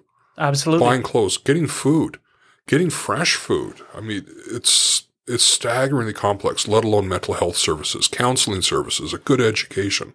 Complex issues. I really think that we've done a disservice in Canada, and we get into the politics of pipelines and stuff like that, but just looking at the reserve itself is such a unique thing to Canada and such a complex problem, because you do have a whole community filled with the exact same type of people, so it is kind of like segregation, even though the Indigenous people are semi-choosing to be in that group, but we don't talk about that. We don't talk about the complexities of the disconnect between cultures, because if you're living on reserve and you grow up on reserve, it is very different going to a public school after that experience, because it's a different way of being and you're looked at as the other, and that's still occurring today. And I don't think we're doing an apt job of addressing those types of complex issues. Well, and the paternalistic nature of the Indian Act. Yeah.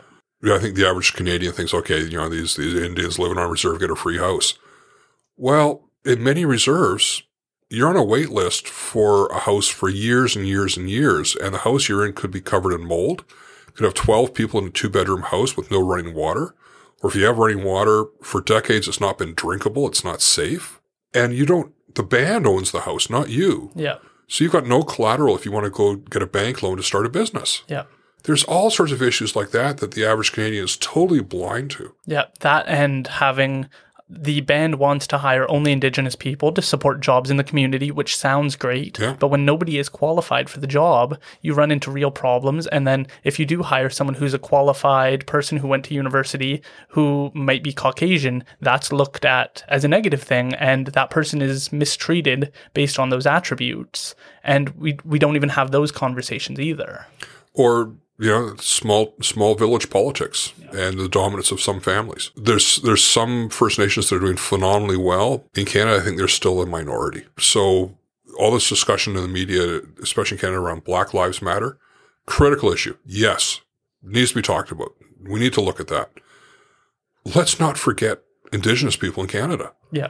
Let's not forget all the other marginalized people, GLBTQ. We've got a long ways to go yet as a nation. That was one weird thing that I ran into, and I've kind of kept my mouth shut about it thus far. But since you bring it up, that's how I took the All Lives Matter movement. Was when I saw what was going on in the States, I was like, absolutely, for them, Black Lives Matter, perfect slogan. But for BC, for Canada, it is All Lives Matter because we're running into our own issues and we'd like to use some of your political momentum to start to address things in BC, but they aren't the same problem as the US. So when people were saying All Lives Matter, I was like, perfect, because that can encompass different cultures, different problems around the world. But if we say All Lives Matter, it dilutes, for me, it dilutes the impact and the importance of other groups.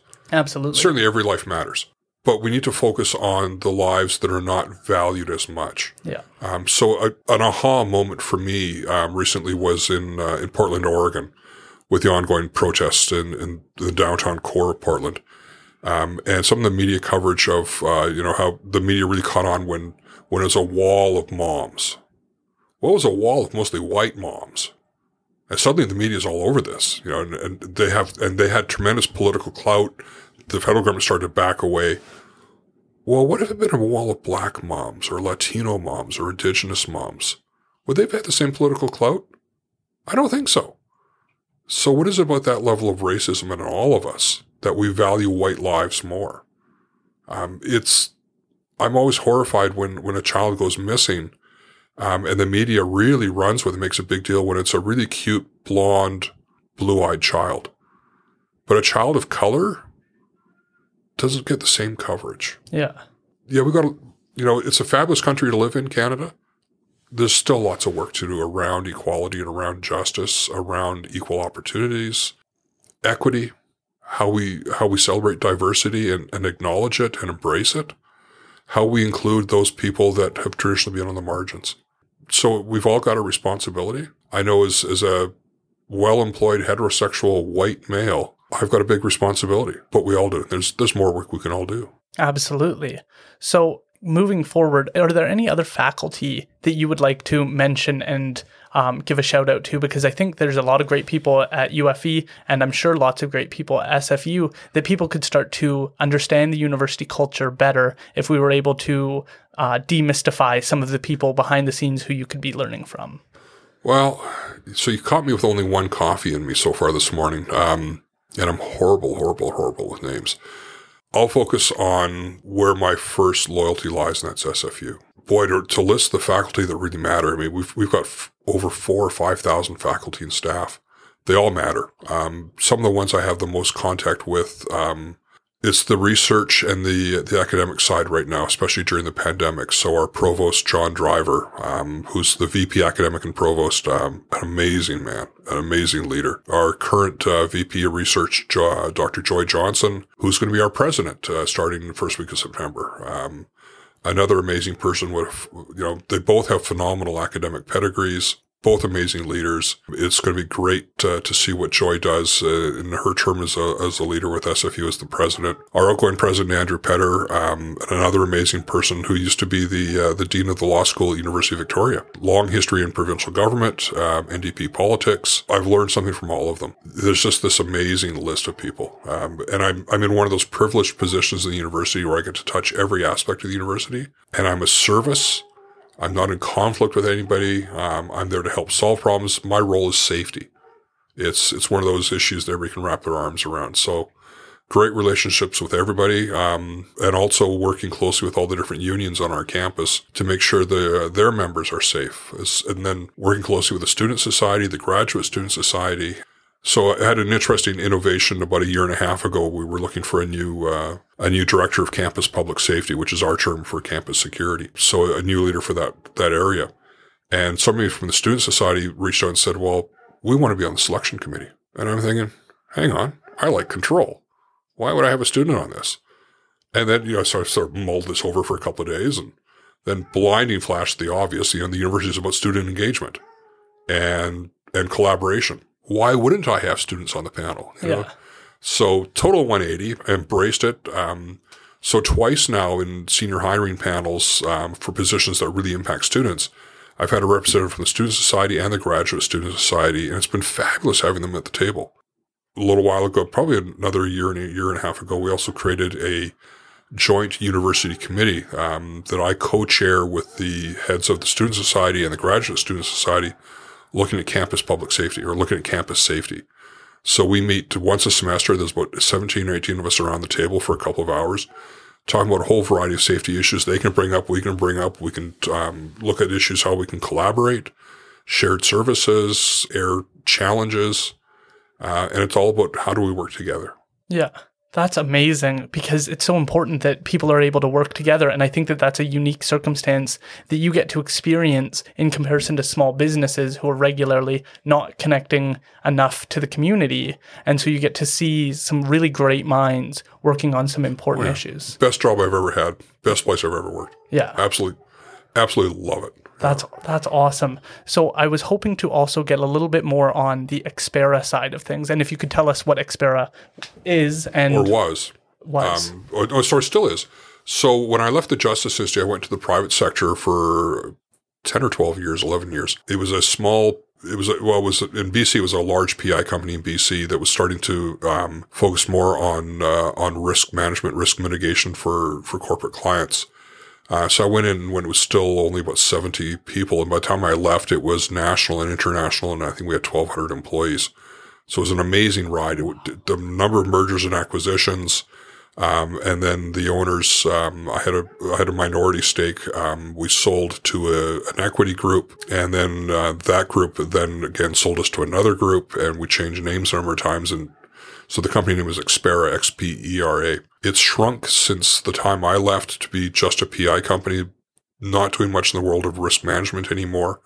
I was fortunate to be there at an exciting time when we were really building our risk mitigation services for medium and large business clients doing work nationally or internationally.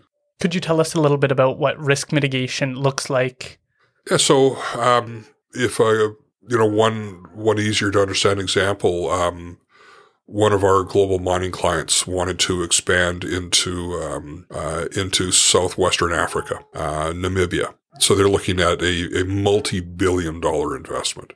So one of our services was to go and look at what are the risks for them. So what are the social, economic, political, environmental risks to them being able to accomplish their mission?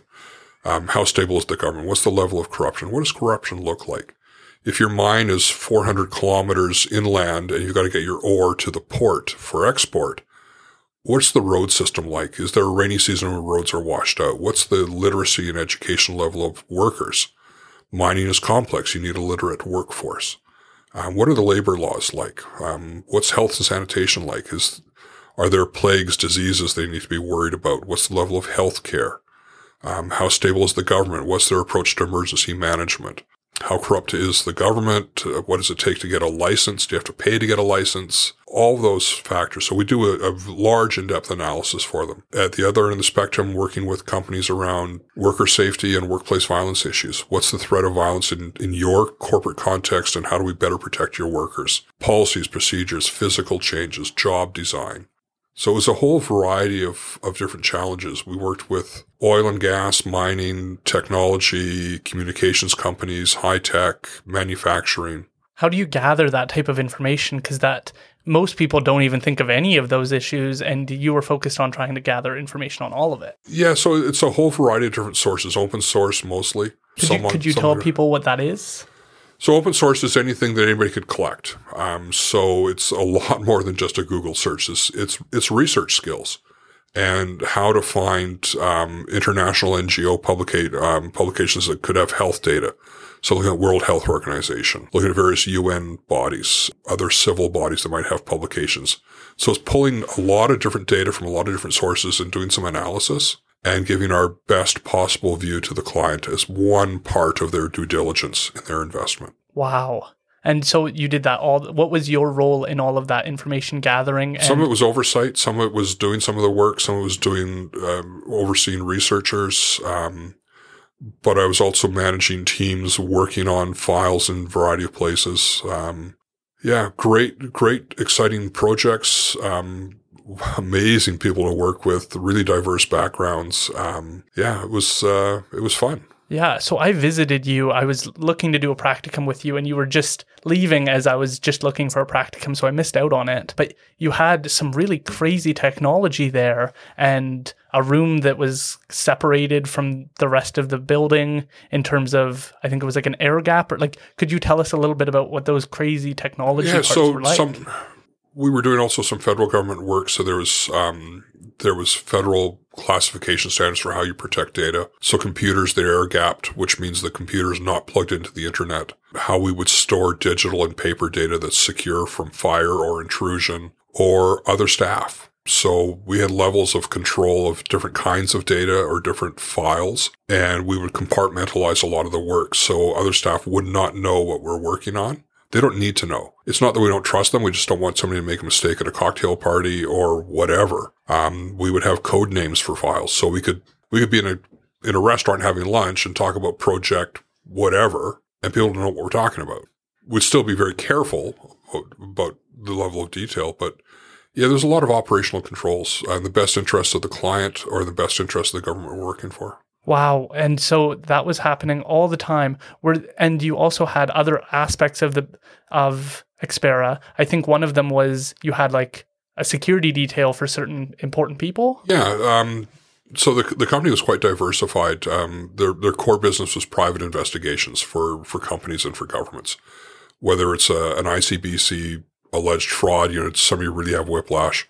They're claiming a back injury, but they're out playing tennis, to large fraud investigations, a whole variety of investigations that I was not involved in that side. But for risk, for high net worth clients, there would be the provision of executive protection services, what some people commonly think of as a bodyguard. These people are anything but. They're more facilitators, and their role is to identify and anticipate risk and prevent the client from getting there. Or getting to those situations. So whether it was driving, escorting them overseas, protecting their homes, protecting their families. So we would monitor how they're being portrayed on social media. Is there a grievance? We would be involved if there was some form of a threat or possible threat, and how do we work with law enforcement to mitigate that risk? Some pretty complex work. The people we had doing that work, some had a military background, some had a law enforcement or intelligence background. Some we trained simply because they had the aptitude and the mindset. Fascinating that the manager we had, the person who became the manager of that area and was heavily involved in managing teams, his original career was pro snowboard and pro skateboard. Really? And then had his own surf shop and skateboard shop. Yeah. Not what you'd expect, but he had the mindset, he had the drive, he had the vision, he had the aptitude. He's now living in the States for the last few years, full-time, part of a detail with one of the world's wealthiest families. No way. Yeah. So yeah, we had some fascinating clients, some fascinating projects. We would typically say no to the showbiz clients. Too much drama, too much opportunity for drugs or other behaviors that we don't want to be tied to. And some of them would want to spark a confrontation for media. We liked the low-profile clients. Yeah. Wow. So the other part was during that interview, I remember that you were in charge of monitoring protests. And I think that that's a really unique one for people to hear about because there are a lot of protests going on and we don't think of private businesses keeping an eye on the protest and making sure that they're handled. Sure. It shouldn't be a surprise if people really think about it. If you're a large industry that's facing public protests, you want to know if they're planning to protest outside your gates tomorrow. You need to prepare. You need to have some extra security in place. You need to message your staff, hey, don't come to work tomorrow. It's going to be contentious. You need to be aware if there's threats to damaging your business. So, large organizations that face organized protest look to the private sector to monitor and collect information. It's all open source, whether it's on Facebook or chat rooms or somebody's slapped up a poster on a lamp post on Commercial Drive. The information's out there. Law enforcement is doing exactly the same thing to a higher level, but private clients don't have the information from law enforcement. They need to know. They need to protect their shareholders. They need to protect their staff. They need to protect their business.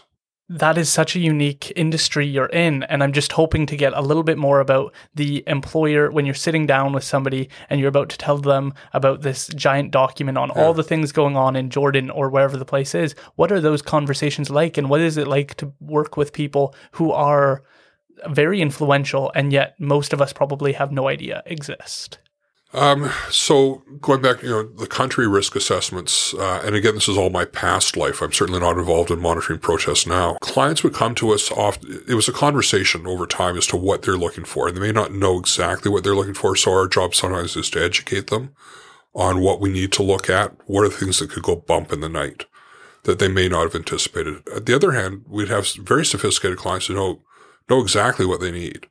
And our job is to provide it and then answer questions on the information, to rationalize and justify what we found. And especially if we've made recommendations, how do we rationalize the recommendations? How do we prioritize them? And do we need to attach resources or anticipated costs to those recommendations? Knowing that the situation will likely evolve over time. So we all need to be adaptable to that and modify our plans. Yeah. So a lot of communication skills, a lot of critical thinking, a lot of research, and a lot of building strong relationships of trust with clients. Wow. And so was it common to interact with incredibly important people that we don't ever think of, or? We're not usually dealing with the CEO. We'd be dealing with the vice president of risk. Sometimes somebody involved in corporate social responsibility, different levels of an organization. Yeah. Okay. Well, let's move on a little bit more to role models within your own life, because I think that it's important for people to understand where you've come from, some adversity you've faced throughout your life that's brought you there, just to humanize you a little bit more. Role models. Wow. I'm very conscious. There's a danger to saying, this person is my absolute hero. Yes. They're human. Yes. We've all got feet of clay. Even somebody as revered as Mahatma Gandhi, who helped end colonial rule in India, now in reports is alleged to have had problems in his past, where either were racist or misogynist or whatever the allegations. For role models, I look at people who make a difference in their community, people who make a difference in other people's lives. Those are behaviors I want to emulate. People who are great communicators, great leaders. It's the behavior and the traits and the way of thinking that I look up to. I'm careful about idolizing the individual. I agree. We've all got our own foibles. None of us are perfect. Yeah. We've all got embarrassments, deep, dark secrets, what have you. I've certainly been influenced by a variety of people over the years at different stages of my life. We talked about Yvon Danderand. Phenomenally important. Gave me a lot of opportunity, has become a close friend over the years and is still a close friend. Other people I've worked with internationally who've helped open my eyes to different issues. People in my personal private life that are close, deep friends who I have the utmost respect for. One of the things I've learned over time, personally and professionally, is the value of having that peer network that you can just let your hair down and bitch about problems. Try to problem solve. We're all going through the same things personally and professionally. And then bounce ideas off of a trusted person who can keep a secret. Absolutely. And I think that that's one of the important things about this podcast is I'm not saying that any one person is a perfect role model. It's that the outlook I think all the guests have been so important for people to be able to start to take the first steps. I think that you're an important role model because you are looking at the broader picture. That's part of your job, but it's also just how you operate. And people aren't aware to the fact that prepping is okay as long as you're not being ridiculous about it and buying a bunker in Colorado to try and prepare. Let's take reasonable steps. And I think that that's an important point you make, and starting to just incorporate some of these really good ideas into our mind of recognizing what's going on with our phone. Because one of the other interesting things with the phone is that for some reason, nobody ever talks about the fact that we cover up our laptop camera, but we don't do that. And we don't even think about it with our phone. And there isn't even an option to make sure that the camera is absolutely shut off on your phone. And those things start to surprise me that we're not even trying to have the conversation. Well, let alone who's tracking your phone. All the apps and games and things you've downloaded that are accessing your information because it was in the fine print of the 37-page waiver you never read. You just clicked on, yes, I want to download this. Yes, I accept. Yeah. And you've just given away all your images to some other corporation that now owns them and can use them as they like. Or they're physically monitoring where you are because your GPS function is turned on. Yeah. It's all for sales and marketing purposes. But working overseas, I was also keenly aware that state intelligence and state security forces may well be monitoring me. Not as big an issue here, but overseas it certainly is. Privacy. People that are so concerned about their privacy. I mean, my God, I think we've given up so much of it. Yeah. And being totally unconscious, and we just gave it away. It's, with a bit of training on how to use the internet well, it's amazing what you can find out about people online. I did for that. Free. I did that since I didn't get the opportunity with you. I went to Paladin and I started off in their investigations department and pretty slow movement in that area. And then they said, well, why don't you do some more open source? And it was incredible to realize that people were saying that they were injured and I could go onto their Instagram, which they had public, and they had just posted a photo from Hawaii. And so I told the investigator, hey, you don't have to go. They're in Hawaii and they're taking photos, standing up, selfieing. Like, we're good to go on this. And that's incomprehensible that those people don't think about what they're putting out there. Oh, God. So there's a great guy who actually lives in Langley and does amazing international work with police and law enforcement and intelligence agencies, Dave Toddington. So Toddington International offers a course for a fee, a course that anybody can take on open source online intelligence collection. There's a much more turbocharged version of that for law enforcement only. So the firm I came from, like Paladin, we sent a lot of people to the online course on how to do really good, solid research online. And I say it is astonishing what you find. Most people I talk to have never Googled themselves, let alone Googled their name in quotation marks so they get their full name, and then hit images to see what images are on the internet about them that somebody else took. Yeah. Or when they do that, they find images of their friends that are somehow linked to them online if they do a little bit of background work. It's all out there. Yeah, here's an interesting thing for you. I was just notified by Facebook that I'm part of a class action suit that started a few years ago about Facebook stories. And I guess they used one of my photos at some point in time for advertising that they weren't authorized to do in BC. And I'm now just automatically a part of a class action suit against them. And first of all, I didn't know my name or face was used on Facebook stories. No idea. And second, it shocked me that they were able to email me and they knew before I knew. And so all of these things are so, even though I did open source intelligence gathering, I understand that. I could not have expected that email. Yeah.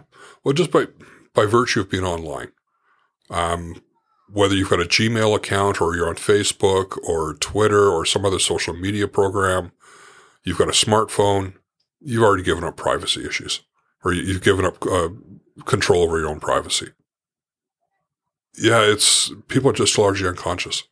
I want that free app, and I don't realize the information is out there about me. Yeah, the weird one that I just was thinking about yesterday was I was doing my bottles, and I was thinking, somebody must be able to calculate exactly how often I'm recycling, because I go into Save On Foods, I use my card, it scans 12 cans of Coke or whatever it is, and then if I'm taking my bottles in, I do the express one where I just drop the bottles and they count it. That means at some level, if those two organizations were to talk, they would know exactly how often I'm recycling and how many bottles I'm missing, because you can calculate how many I'm purchasing using my Visa or Save On More card. Which means that Save On then targets digital advertising to you based on your buying habits. Yes. The algorithms are so complex. I challenge anybody to research something online they want to buy, whether it's a new, a specific pair of shoes, a brand of sunglasses, a new laptop, a car.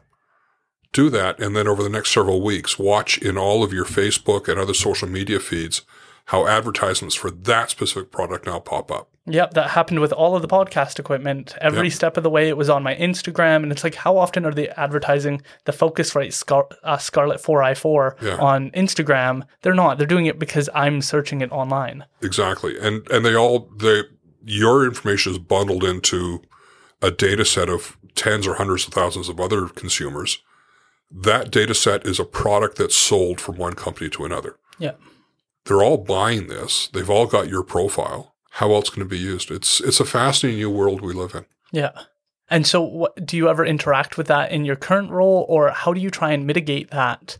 I gave up. You gave up? I shop online. Yeah. And it just amuses me when ads come up for other things. It just amuses me. So I'm careful what I share online. I know that I can't scrub anything.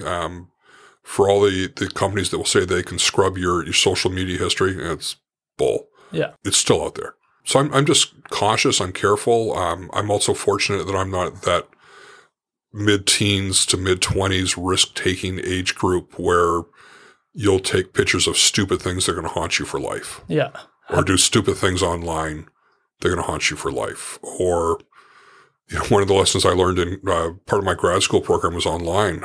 You could tell who'd had a couple of glasses of wine by what they posted. Yeah. So, lesson learned from other people's mistakes. Never post anything online if you're angry or drinking. Yeah.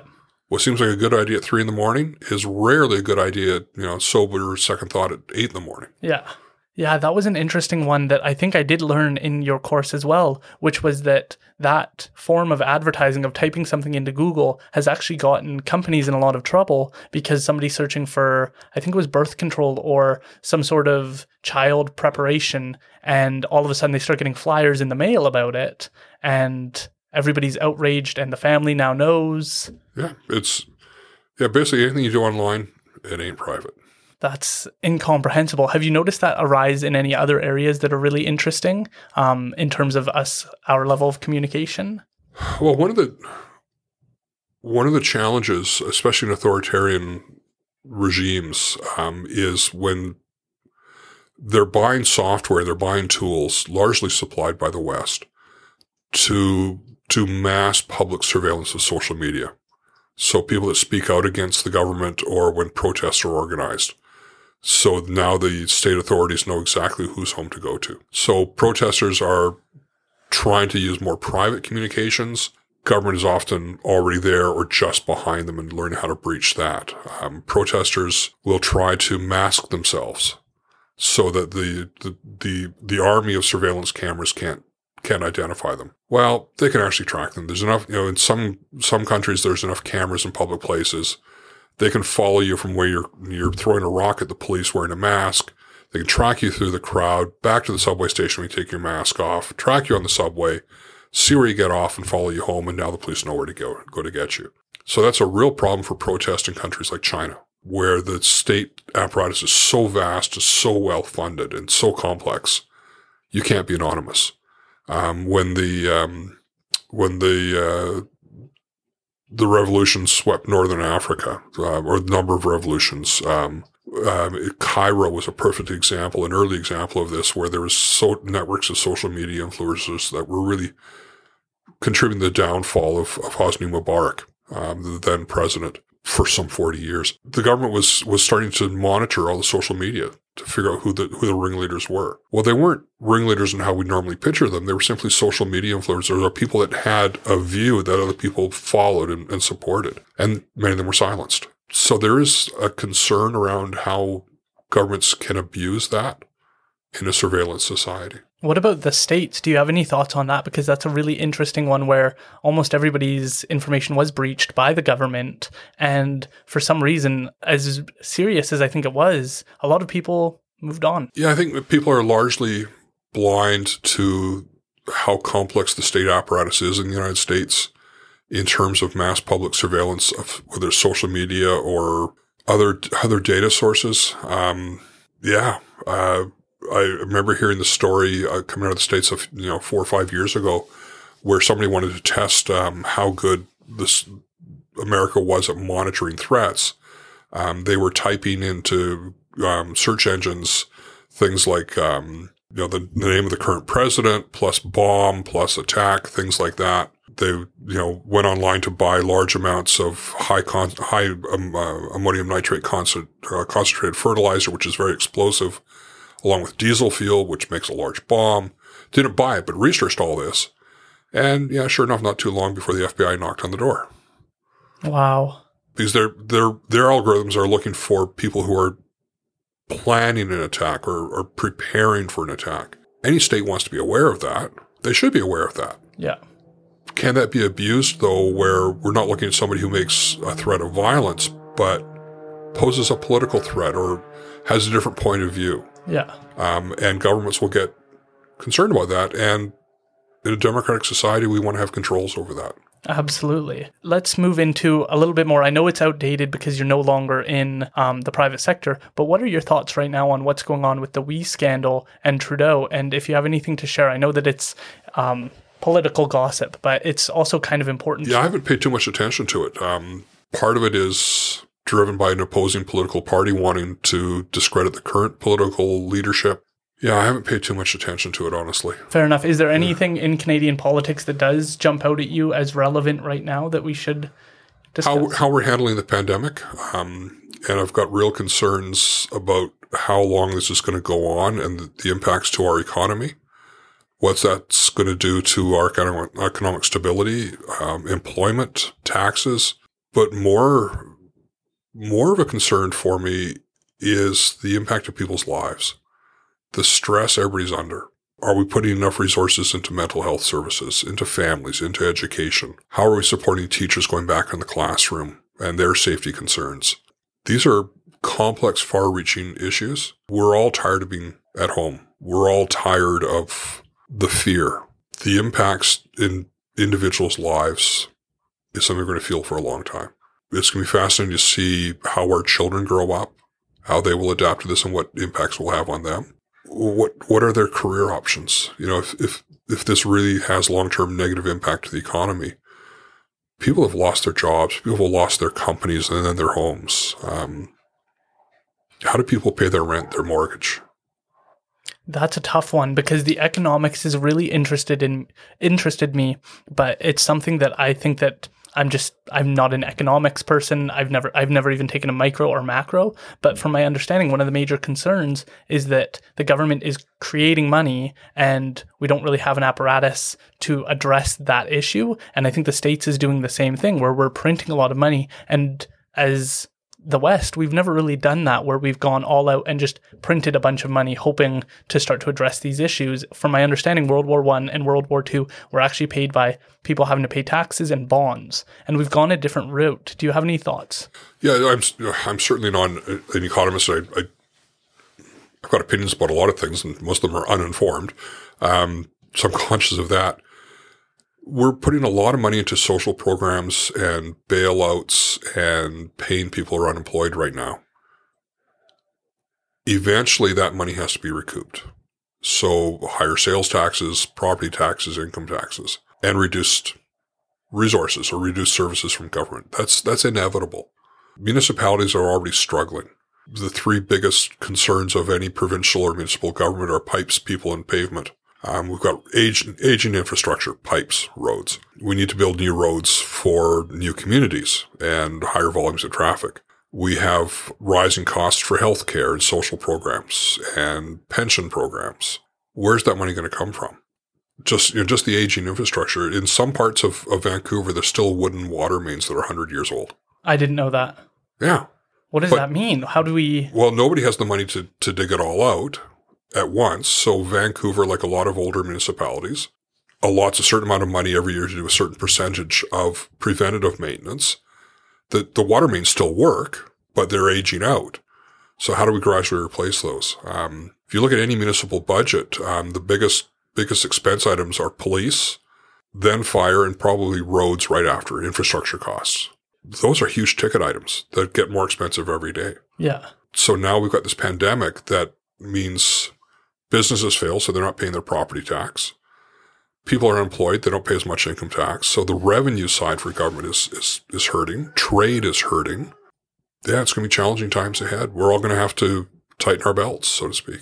I think that that's really interesting because I got interested in the stock market in January, early April, and I was like, I'm going to start this. I think a recession's coming, so I'm going to get started, start learning some stuff, and the stock market crashed. And I bought in at the perfect time when everything fell, but now things have seemed to recovered, but I think it's like a fake recovery because nobody's experienced any of the negative detriments of this pandemic. People haven't been working, but we're all living this very close to the same lifestyle as a community as a whole, not individuals who may have lost their houses, but as a whole, the community seems okay. And I don't think that many people are preparing for what's coming in the next year, 2 years. What are your thoughts on what we might expect? Well, I don't have any disposable income to play the stock market. There was a great CBC piece on yesterday, an in-depth piece about playing the market. The majority of day traders who are buying and selling lose. The advice seems to be buy wisely and hold on to your stocks for a long time. Yeah. So buy investments and never play with money you can't afford to lose. Yeah. Which is also why I don't go to casinos. No idea how to play the games, but I sure would lose. Yeah. Yeah, I don't know where the economy is going to go. I don't think we've seen the worst of this, especially if we have a significant second wave. If a vaccine that works and is widely distributed is still a couple, 3 years away, what are the long-term impacts? One of the immediate impacts I think everybody almost their eyes sees, we're all doing a lot more online shopping. So the mom and pop shops we always went to, they're closing. And those people are losing their homes and people are losing their jobs. Large department stores really hurting. Some of the big flagships in the States have closed or filed for bankruptcy. A lot of chains are either closing or collapsing the number of stores they have. Our buying patterns are different. How many university students pay their way through university by waiting tables? Well, how many of those restaurants are still open? Yeah. Where are those students getting their money to pay tuition? There's real impacts to all of us. How does that manifest in your current role as Chief Safety Officer at Simon Fraser and looking at the long-term impact of this pandemic and income and how all of that's going to play out long-term for the university's ability to save? Well, we're certainly, other offices in the university are very, very focused on getting more donors to put more money into student aid and redirecting resources to greater student aid, student services, mental health services, but those same mental health services for our staff and faculty. Starting to anticipate what student enrollments are going to look like. It's still an uncertain picture for the fall. What the impact of universities is going to be in Canada. It's different. The impacts will be different depending on the size of the university, the nature of the university, how reliant they are on international students, a whole variety of factors, how strong the endowment is, how economically viable the university is. We're seeing in the States a number of smaller universities that were already precarious are not going to be able to sustain themselves. Many of the private universities are closing. There's going to be a lot of disruption. What are your thoughts on CERB and the CESB? Do you think that those were perfectly good, negative? Where's the nuance that we can find? Another one of those things I haven't paid a lot of attention to, but I have friends who are employers who are having a hard time finding workers because people are saying, wait, it's summertime, I can get CERB and stay home. Yeah. So it's impacting employers' ability to operate their businesses. And if those businesses aren't sustained, when CERB ends, those jobs won't be there. Yeah. So it's a challenge. At the same time, I get the reasoning behind it. It's a complex issue and a complex problem. I absolutely agree. It's been hard to watch the CESB, the student benefit, because I can completely understand students saying, why would I risk getting COVID and going to a minimum wage or a low-paying job when I can stay home? But at the same time, it's about our economy and it's trying to make sure that stays vibrant and we keep working. Do you have any thoughts on the United States opening up? Because that would obviously have a huge impact. I know that there isn't any plans seemingly to open up. It's like a slow-moving car wreck. I can't keep my eyes off the States. So much of the decisions seem to be politically drawn between different parties. The rush to reopen, and yet they've got the highest case and death rate of anywhere in the world. I don't get it. I don't get the opposition to wearing masks in public. I just don't understand the logic. Large sectors of the population, or sectors of the population that are anti-science and anti-logic, anti-reason, I just don't understand. Yeah. I think it's tragic. I've got many American friends that I'm worried about and concerned for their safety. Part of my original summer vacation plan was to drive down to San Francisco. That ain't happening this year, and I'm in no rush to go down there when the borders do reopen, if and when. I think the economic impact is going to be staggering. I think there's seismic shifts coming for the States. Within the coming, I think it's 8 to 10 years, it's now forecast China will become the world's dominant economic power. Yes. They're on track, I think, within 20 years to be the world's dominant military power and naval power. America's role as the arbiter of all things public policy is eroding. It was inevitable. No one country exerts dominance forever. There's an ebb and flow. So it's going to be interesting to see how the world order changes when China, who's already exerting phenomenal influence on world politics and world public policy, what that will look like, and what trade for Canada will look like with them. What was your thought on what happened with China and the World Health Organization and the United States? That whole relationship terrified me. Yeah, politics, not always in the best interests of the larger world. Yeah.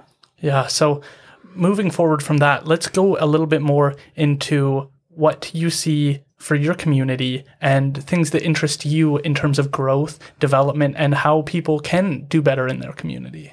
Wow. No pressure. Yeah, big question. Good question. I've got to really think about that. So I have I have 2 feet, 2 different communities that I've got a foot in. So I work in Burnaby. My office is at the Burnaby campus, but obviously I've got a lot of contact with the Surrey campus and our Vancouver campuses. So I'm moving around for a bit there prior to the pandemic. I now live in the Whalley area of Surrey, but during the pandemic, I'm doing a lot of remote work from the Okanagan. So it's I've got clothes and stuff in a variety of different places. It's an odd existence right now. It's interesting living in the Okanagan and in Surrey and seeing the differences. I enjoy both. I enjoy downtown Vancouver and the vibrancy. Love the peace and quiet of the Okanagan. I love the lifestyle. It's quieter. It's slower. A lot more relationships that I'm in daily contact with. I see strength in all the diversity of those different communities, different strengths. The commonalities are families that are embedded, good education systems, good arts programs, lots of diversity in the Lower Mainland, stark difference in diversity in the Okanagan. Almost everybody's white. Yeah. It's an odd thing. And in parts of the Okanagan, everybody's older and white. So I fit in. Yeah. In some respects, I miss that vibrancy of the Lower Mainland, the diversity of it. Yeah. The Okanagan, I miss good Szechuan restaurants. They've got a couple of good Indian restaurants, but some diversity in dining. Yeah. Yeah. The Okanagan, of course, has the wine industry, which is fabulous. Yeah, there was just a podcast I was listening to. I forget who it was by, but they were talking about the differences between your mindsets depending on whether or not you're in a city and in a rural area. And I know that there's lots of research to show that we speak faster in high-paced communities rather than in rural areas. But the one that surprised me is that we are actually physiologically adapted to have a wider vision in more calm areas like the Okanagan or Chilliwack, and a more narrow, I think they called it like a cyclone outlook, where it's very focused, get things done as next problem, react to it and act. And so I think that that's so interesting to be able to go between both and start to experience the different areas. Yeah, I was in the Falls Creek area of Vancouver a couple of nights ago. My sister was staying a couple of nights down there in a friend's apartment, and an apartment that overlooks Granville Island. So it was really cool to drive down there. It's just so vibrant. It's fascinating on a summer's evening. Great views, lots of stuff going on. We had dinner outside in Yaletown. There's just so much going on. It's so active. It's color and information and noise and sensory overload. And then I go back to the Okanagan, where I can walk across the street with my morning coffee and sit on a bench by the beach and soak it all in. It's peaceful and quiet, and there's joy in both. Yeah, absolutely. So do you have any advice for people moving forward with your knowledge on risk, with your knowledge on the complexities of things and preparing businesses and SFU for a 10-year plan after a problem occurs? Is there any way people can move forward in a better direction? Pay attention. Pay attention to the warning signs. Recognize warning signs. Think about, what if something goes wrong? How am I going to look after myself? Because depending on the nature of the emergency, there may be no government support there for you. So, in the catastrophic earthquake, the firefighters are going to rescue people in hospitals and schools first, high rises. The average homeowner, they're not going to get you. They've only got so many people. Vancouver talks with great pride, justified pride, about their light urban search and rescue team. Well, it's about 20 people. How many people approximately in Vancouver? About 20. I think it's about 20, maybe 40 people. So how many of those are not on vacation?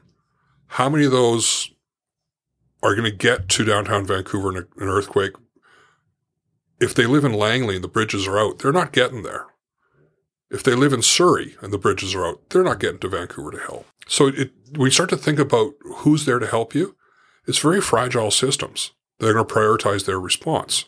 So if you're a homeowner with a family, how are you going to look after yourself? Do you have an emergency? I love the advertisements about home fire safety, and they advocate have a plan, rehearse the plan, talk about it with your kids in a non-alarming way.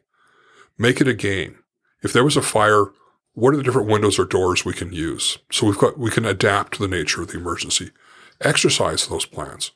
We do that at the university. We do exercises throughout the year. Our next tabletop exercise that we're just planning right now, we're going to do in mid to late September, is preparing for a resurgence or an outbreak on campus. So what would we do if suddenly we had an outbreak of COVID-19 in our campus community? How would we respond to that? How would you respond to that? Well, that's what we're working on. So we're developing protocols and plans, which are complex because, how do we protect the safety? But also, how do we collaborate with our partners like Fraser Health or Vancouver Coastal Health? How do we respect privacy issues in the midst of all this? And how do we there's a variety of different stakeholders who are going to be involved in the exercise: student services, health and counseling, facilities, emergency programs. How do we collaborate on this in the best interest of our community? So that's just one example. One of our tabletop exercises, I think last year, the year before, which people just don't think about. The most common large thing that goes wrong in any large physical enterprise, pipes burst. If we have an insurance claim over $50,000, almost inevitably it's because of water damage. Pipes burst for any number of reasons, old, faulty, whatever. Or some kid in residence is swinging off the pipe in the ceiling, not realizing it's a fire sprinkler, and it floods 9 floors below them. So we did an exercise around a brown water pipe burst. So there's, if anybody who's done RVing, there's, clean water stuff we drink, brown water stuff that's come out of the washing machine or the sink, black water's out of the sewage system. So if we had a black or brown water pipe burst in one of our buildings, especially if it's a black water, there's contamination. So that it's going to take months of remedial physical work to bring that building up to a safe occupancy standard. So if we had a black water pipe burst in one of our science buildings, how do we reschedule classes? How do we move research labs?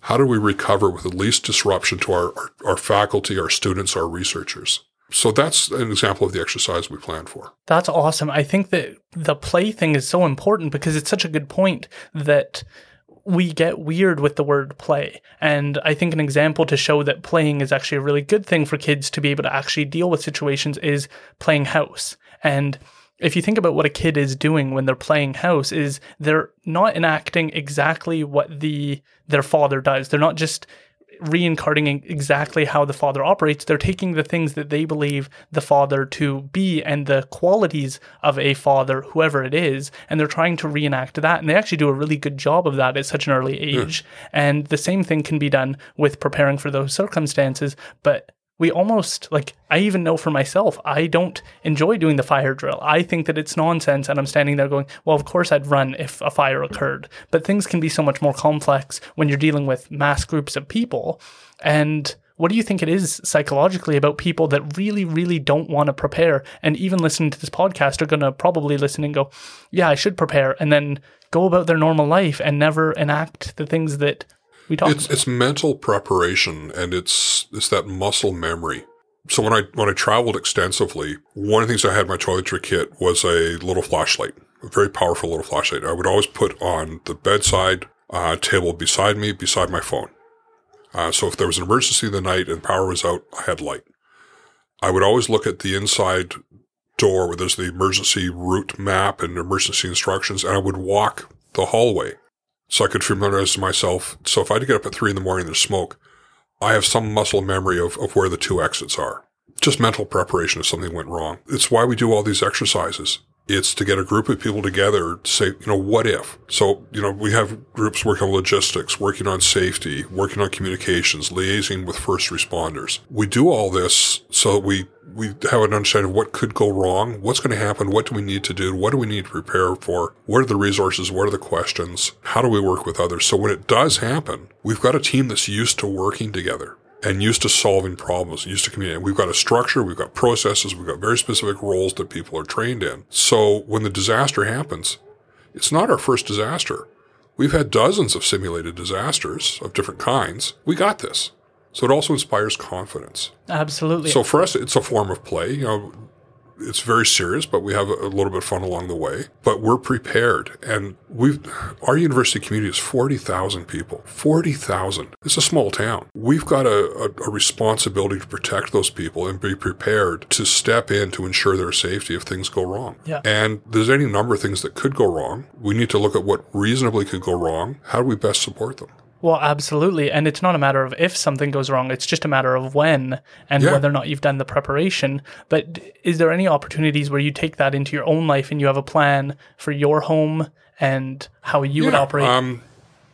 So commuting to the Okanagan in wintertime, I've got a different box of stuff I have in the back of the car for winter. I make sure I've got good winter tires. I've got food, water, and light and candles and matches and blankets in the back of the car. I've got a emergency flashlight, flares, shovel, all those things. So if I got stranded on the Coquihalla for 10 hours because it's closed, I'm not going to freeze and I'm not going to go hungry. It's not going to be fun, but I'll be okay. Yeah. I make sure when I get on the Coquihalla, I've got a full tank of gas. I've got home insurance. I've got, sensitive or important documents backed up digitally somewhere off-site. So if my computer crashes or gets stolen, I haven't lost that data. Just things that, could reasonably go wrong in my life. What things do you anticipate in terms of BC and problems we're going to be facing here that people might not have thought about? The pandemic is obviously a fairly... Yeah, pandemic, drought, fire, increased fire risk with changes in weather patterns and less snowfall. If we get more snowfall, more rain than we anticipate, there's the risk of flood in the Lower Mainland. Obviously, the earthquake. Most people living in Lower Mainland are totally ignorant that Mount Baker is an active volcano. Look at it on a cold, clear morning. You'll see the steam rising from one side of Mount Baker. I didn't even know that. Yes, and it's right beside us. So for the people that remember history, was it Mount Hood? What was the mountain? Mount St. Helens in Oregon. Yeah. Erupted 30-some years ago, I think. The ash plume alone stopped air travel. The ash plume settled over a massive area. Yeah, okay, so there was a volcano, but, Mount Baker is probably, 20, 30 miles from the border, 10 miles from the border, Well, the ash plume is, depending on the wind, it's going to drift this way. And it's fine enough that it's going to destroy your car. It's going to get inside systems in your vehicle that your vehicle may not be operable afterwards, or it may not run.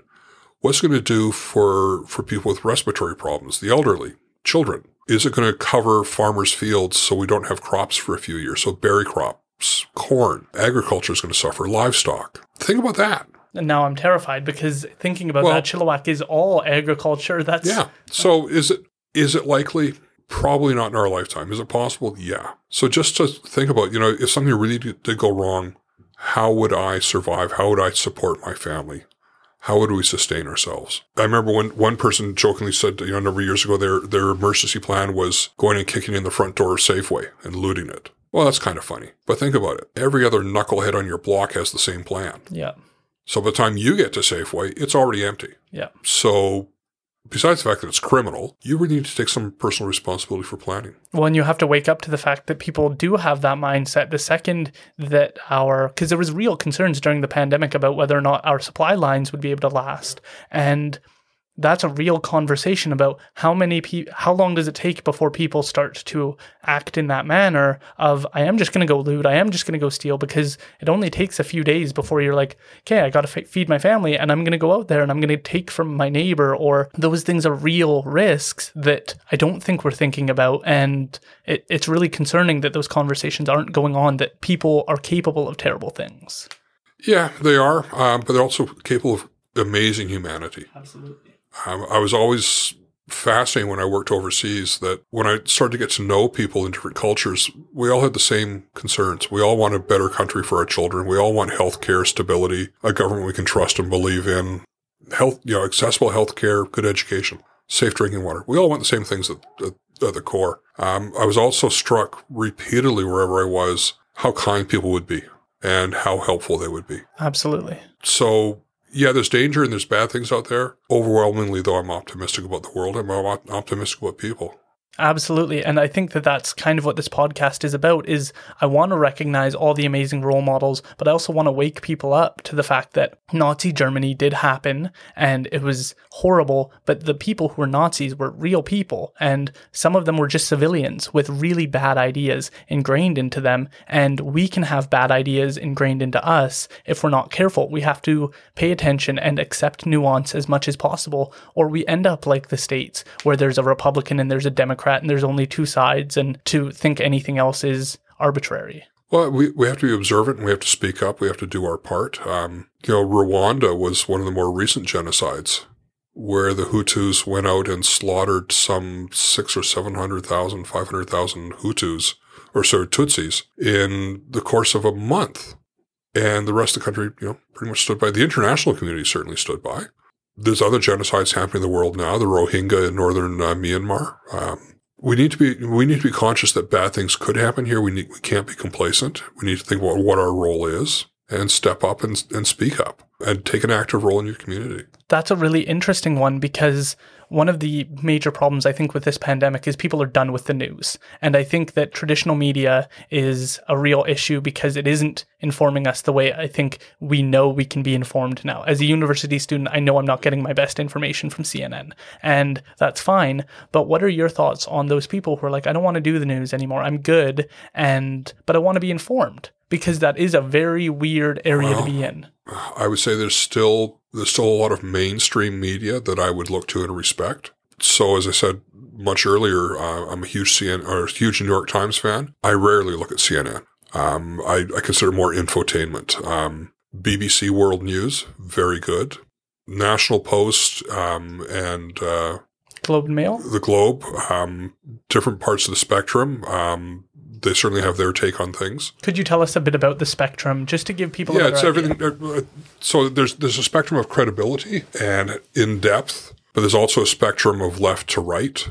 And are there agendas either by the reporters or by the owners of the news organization? So that's something to be aware of. Is that? So that's why, as I said much earlier, if I'm really interested in an issue, I'll look at a variety of sources as well as ones I wouldn't normally follow. I subscribe electronically to The Economist, the world's best international affairs and business magazine by far. Very well balanced, much more in-depth, much more strategic look at issues. If it's a regional news issue, I'll look at the South China Morning Post or The Guardian from the UK.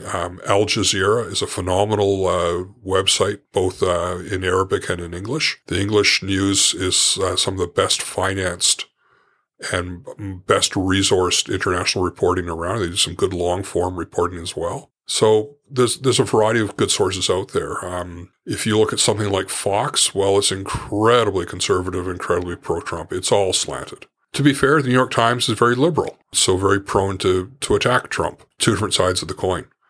The truth is somewhere in the middle, and it's for the informed consumer to figure out their own truth. Yeah, absolutely. And so do you have any thoughts on the Globe and Mail and the National Post, which are more local to Canada, but in terms of what their slants are in your view, just to give people a better idea of what they're looking for? I think they're more conservative. I love the CBC, not as well resourced as it used to be. So if I'm looking at a news source or a news event, it's often fascinating to see how the same event is portrayed differently in different media outlets, but also sometimes how it's portrayed the same because they all got the same information or got the same press release and didn't investigate it. So there's a failure there. Yeah, it's a challenge. If you're not there on the ground, how do you know what really happened? And if you are there on the ground, we all have our own filters and unconscious biases we see the world through, may see it differently.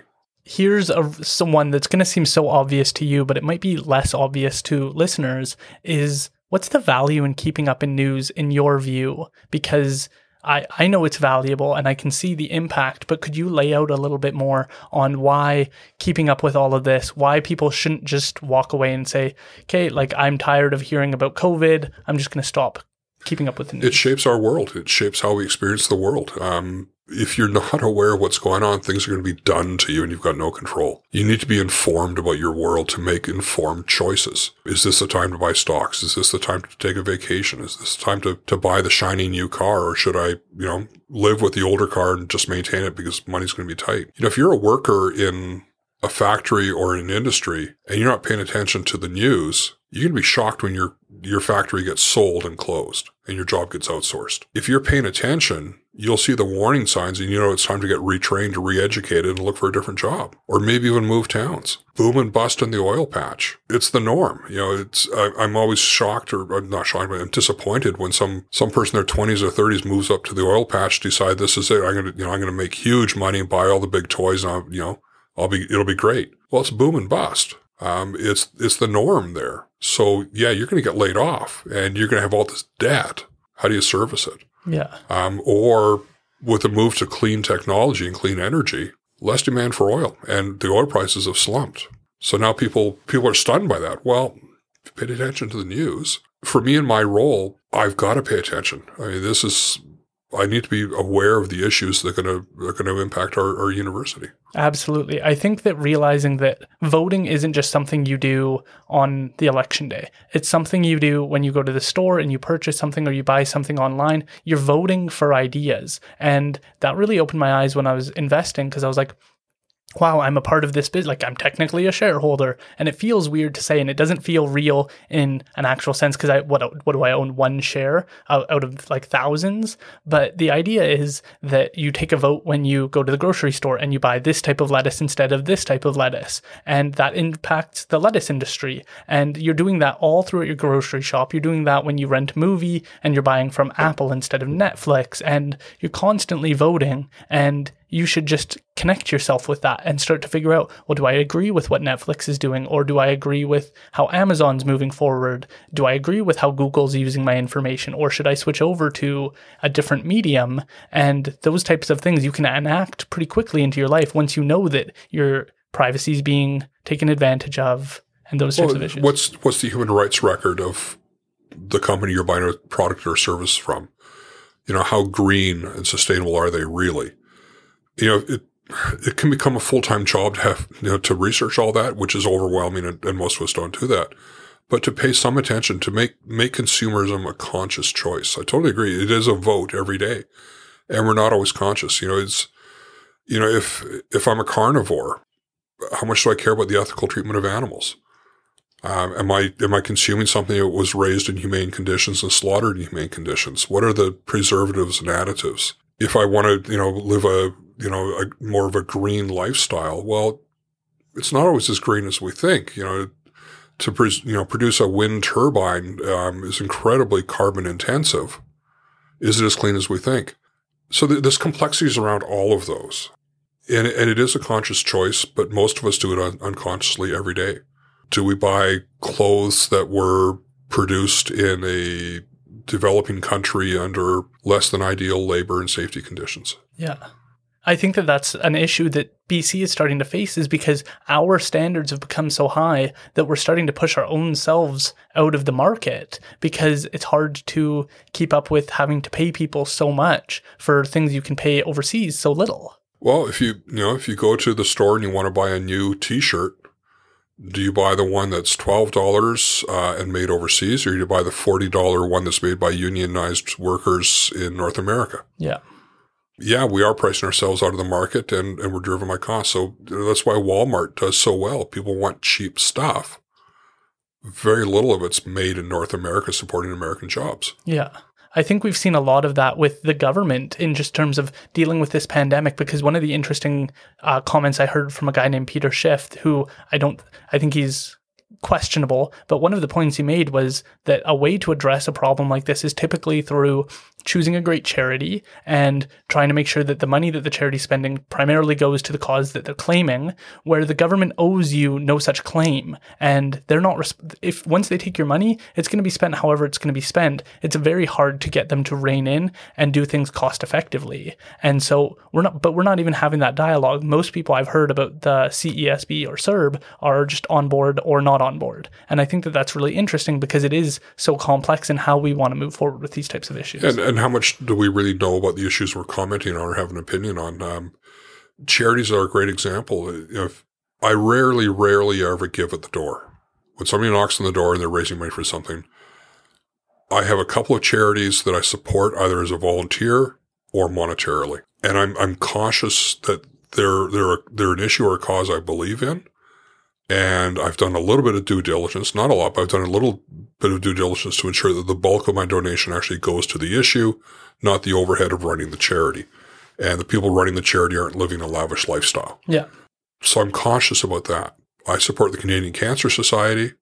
I've been a volunteer for the last 4 years with the MS Society of Canada. I've supported Big Brothers for a number of years. And when I used to work in the downtown east side, I was a big supporter of the Union Gospel Mission.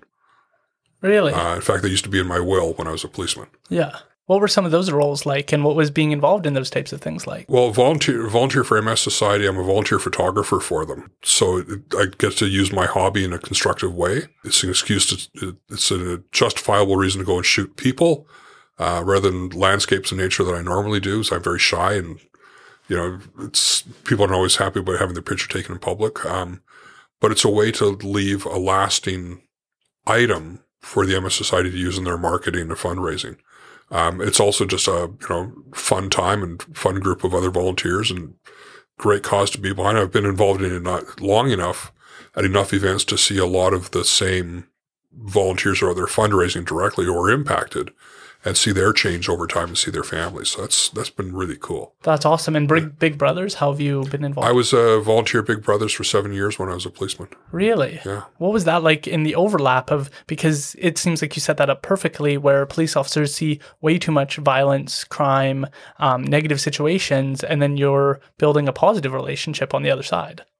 I was working the downtown east side new in my career and realized that I never got to see people in a positive light and didn't have contact with kids in a positive light. So I volunteered for Big Brothers. So I had the same little brother for 7 years through a lot of my policing career. And it was a great experience. It was an opportunity to give back. It was an opportunity to see the world through a child's eyes and to hopefully have some small impact on his life. That's amazing. And I think that those are ways that we can start getting involved in the community in an immediate go over to your computer right now and type it in. Oh, there's so many volunteer opportunities, whether it's, helping with park remediation or stream remediation, whether it's, it's a charity to support local arts or a music group or whatever, let alone social causes, medical causes.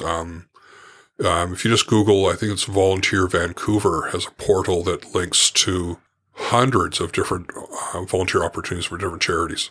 That was the weirdest one for me, is going through all of my education. I always heard about arts and culture, never understood why we funded it, why we paid for it. And more recently, I've started to understand why. And it's because comedians and artists often comment on what we're doing as a society. So they're watching us from abroad and they're keeping an eye on what are the things we're getting used to, what are some common themes in our lives that we're just not picking up on, like ordering off of Amazon all the time. Those are small themes we don't think of, but we're doing, and it increases. And then artists start to catch it and start to share what we're doing. And then we have a broader understanding of what's going on. And I think that is important for people to be able to start to grapple with. It's also about other ways to express yourself, other ways to explore your artistic side, whether it's music or painting or theater. The arts are so diverse and enrich a community. People want to explore their culture, their experience, learn about others. Whatever it is, it makes us a richer, stronger, more vibrant community. Absolutely. You think of things like the pyramids, and they're beautiful now as they were when they were being built. But I think we have a real tough time with grappling with paying for it in a Canadian context because we don't have the architecture of Europe or the types. Well, it's interesting. I've done a lot of reading, and a lot of reflection, and a lot of thought in the last couple of years, especially working in the university context around equity, diversity, inclusion, racism, and with the explosion of the Black Lives Movement, starting to look at a lot of experience, but also a lot of history. We celebrate you mentioned the pyramids. Yeah, built with slave labor. Yeah. A lot of the ancient architecture we see in Europe that we celebrate, built under brutal conditions with forced labor sometimes. Not always. We used to celebrate people like, in European culture, North American culture, we'd celebrate Christopher Columbus. Well, not if you're First Nations.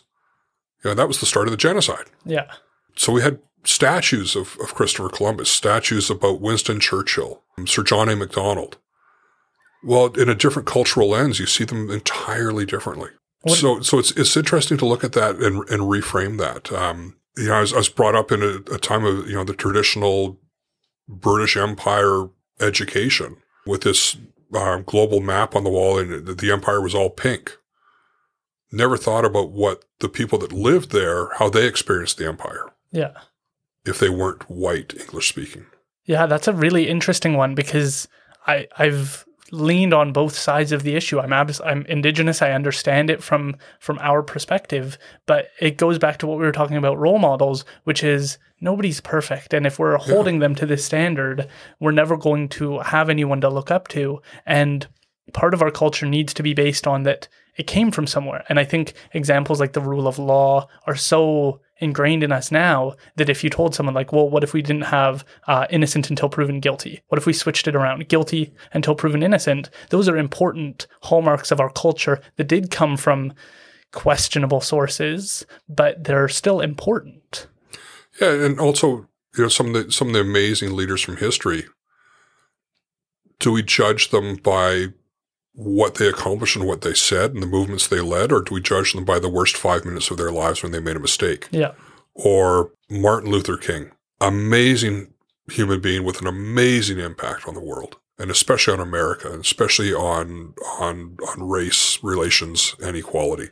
Allegedly a serial womanizer. Okay. Does that take away from what he accomplished, though?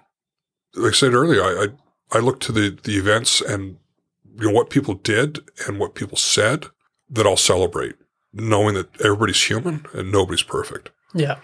I've got enough experience in life and internationally to have met some people who've done some monstrous things.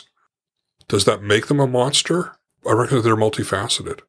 There are monsters, but they're complex people. Absolutely. That's one crazy part about, I think, the social movements that have been going on, and a little bit too much push from, I think, the left, is that people are good, and if they just are taught the right way, that they will never be bad. And I think that is a gross mischaracterization of how people are and can be. There are some evil people out there who would really like to watch the world burn. And I think we've stopped grappling with that as much in a BC context. Do you have any thoughts on your worldly experience that might horrify the listeners? So getting back to what my comment just a moment ago, I've met people who've done monstrous things, but I've also seen them in other contexts. I abhor and shun what the monstrous things they did.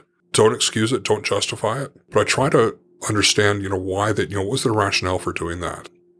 At the same time, there are monstrous people that should be locked up. We're all complex. A story I sometimes share, and I've got a souvenir of this out in the car outside. When I was working in Myanmar, Burma, and I say it was closed at the time, and it was a military junta running the country. There was no free speech. I was always under surveillance when I was there. Not hard to surveil me, tall, heavyset white guy in a land of much shorter stature Asians. I really stood out. I had a number of meetings with the chief of police of one of the major cities, and it was about the UN work I was doing. But I had a number of meetings with him privately in his office where it was he and I, maybe one other person, we're sitting having tea. We'd talk about the leadership books we're reading. We're reading a lot of the same books at the time. We talked about our children. We talked about golf. We talked about life and our families and our hopes for our families. Some great conversations. And the last time I saw him, I think we'd had a couple of meals together. We weren't friends. I'd never been to his home. We'd never spent social time. We had some great connections and great conversations. The last time I saw him, he was very careful to shake both my hands at the same time. And, you're my friend. I want to see you when you come back. Very heartfelt, very sincere. and he slipped onto my wrist a wooden beaded Buddhist prayer bracelet around my wrist. This is from me to you. You're my friend. I want you to remember me. So I was very touched by that. It sits on the gear shift of my car to this day as a reminder of the complexity of people. But 6 months or a year after I was last there, he was one of the commanders during the Saffron Revolution, which is when the Buddhist monks tried to uprise against the military government. He was one of the government security force leaders that gave the order to open fire on Buddhist monks protesting, unarmed Buddhist monks. And the police and the military in many cities opened fire on them. Wow. And I'm really conflicted about trying to make sense of this. This is a man I'd had tea with, which, in the scheme of things, is a pretty inconsequential act, but somebody I'd seen a very human side to, and then try to understand why he would do what we would see as a monstrous thing. But in his context, he's supporting the government that he believes in and trying to maintain the status quo. Doesn't justify it, but I try to understand it. Why did people not speak up in Nazi Germany? Afraid, perhaps? Not my issue, not my people. I don't know. I wasn't there. But by not saying something or doing something, how complicit are we in the atrocities that happen? Absolutely. And what would I do in that same situation? I don't know. So I grapple with those things. I find them fascinating. I find them troubling. I've got enough experience in life and policing and world travel to see that, we're all capable of doing things that other people would just recoil in horror at. How do we rationalize those things? It's not simple. Having said all that, I'm still optimistic about the world.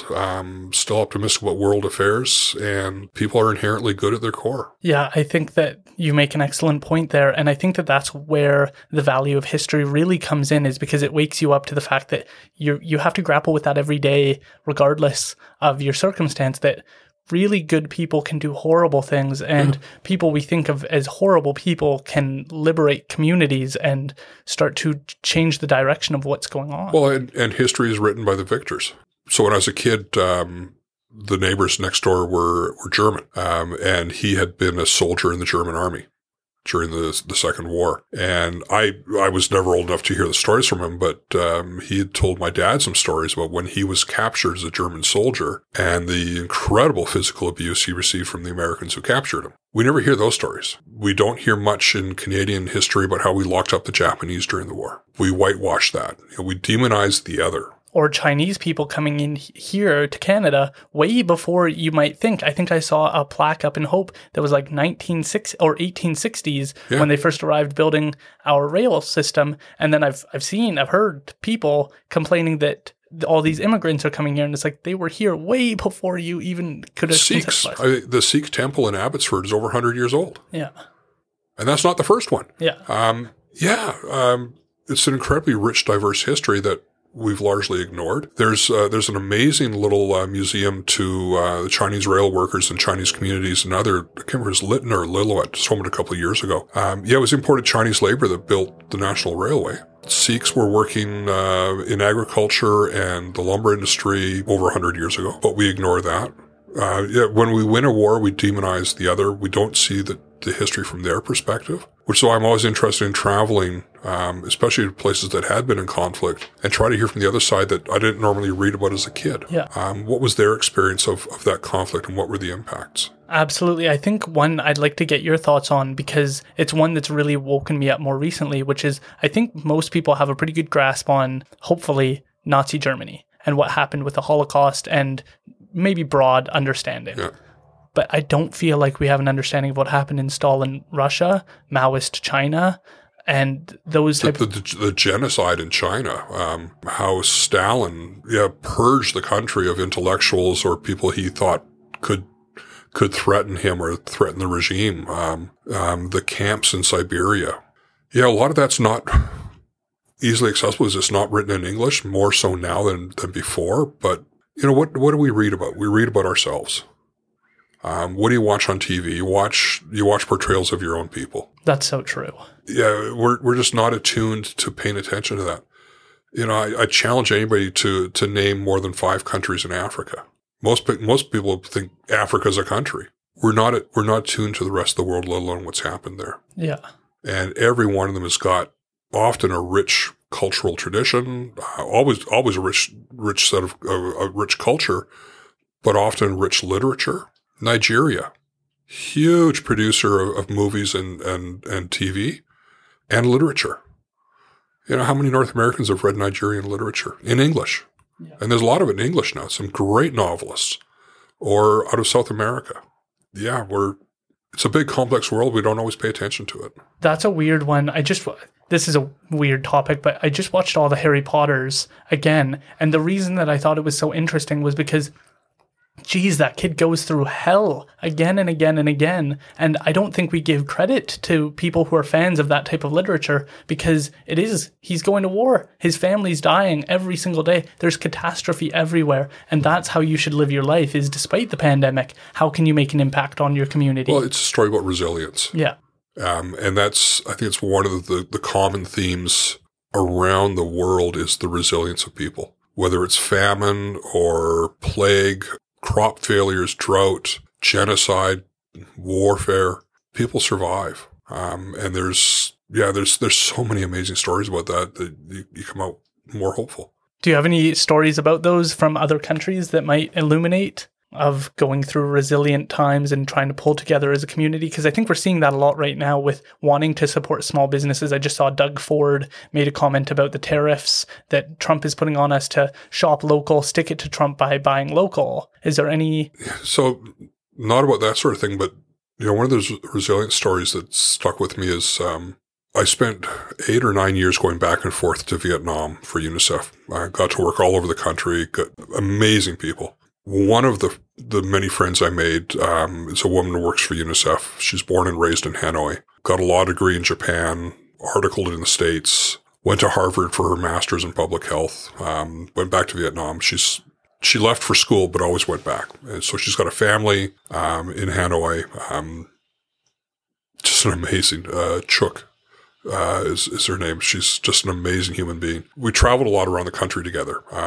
She was the UNICEF sponsor. Sometimes she was translator. Sometimes she was more the project manager. We spent a lot of meals together. And she was telling me one time, she told me a number of stories about being a child in Hanoi during the American War and how they had bomb shelters. Because Hanoi was a very heavy, frequent target of American bombing, sometimes low altitude.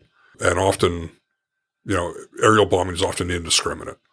So they might be going after a target, but they'll drop bombs miles away and hits civilians.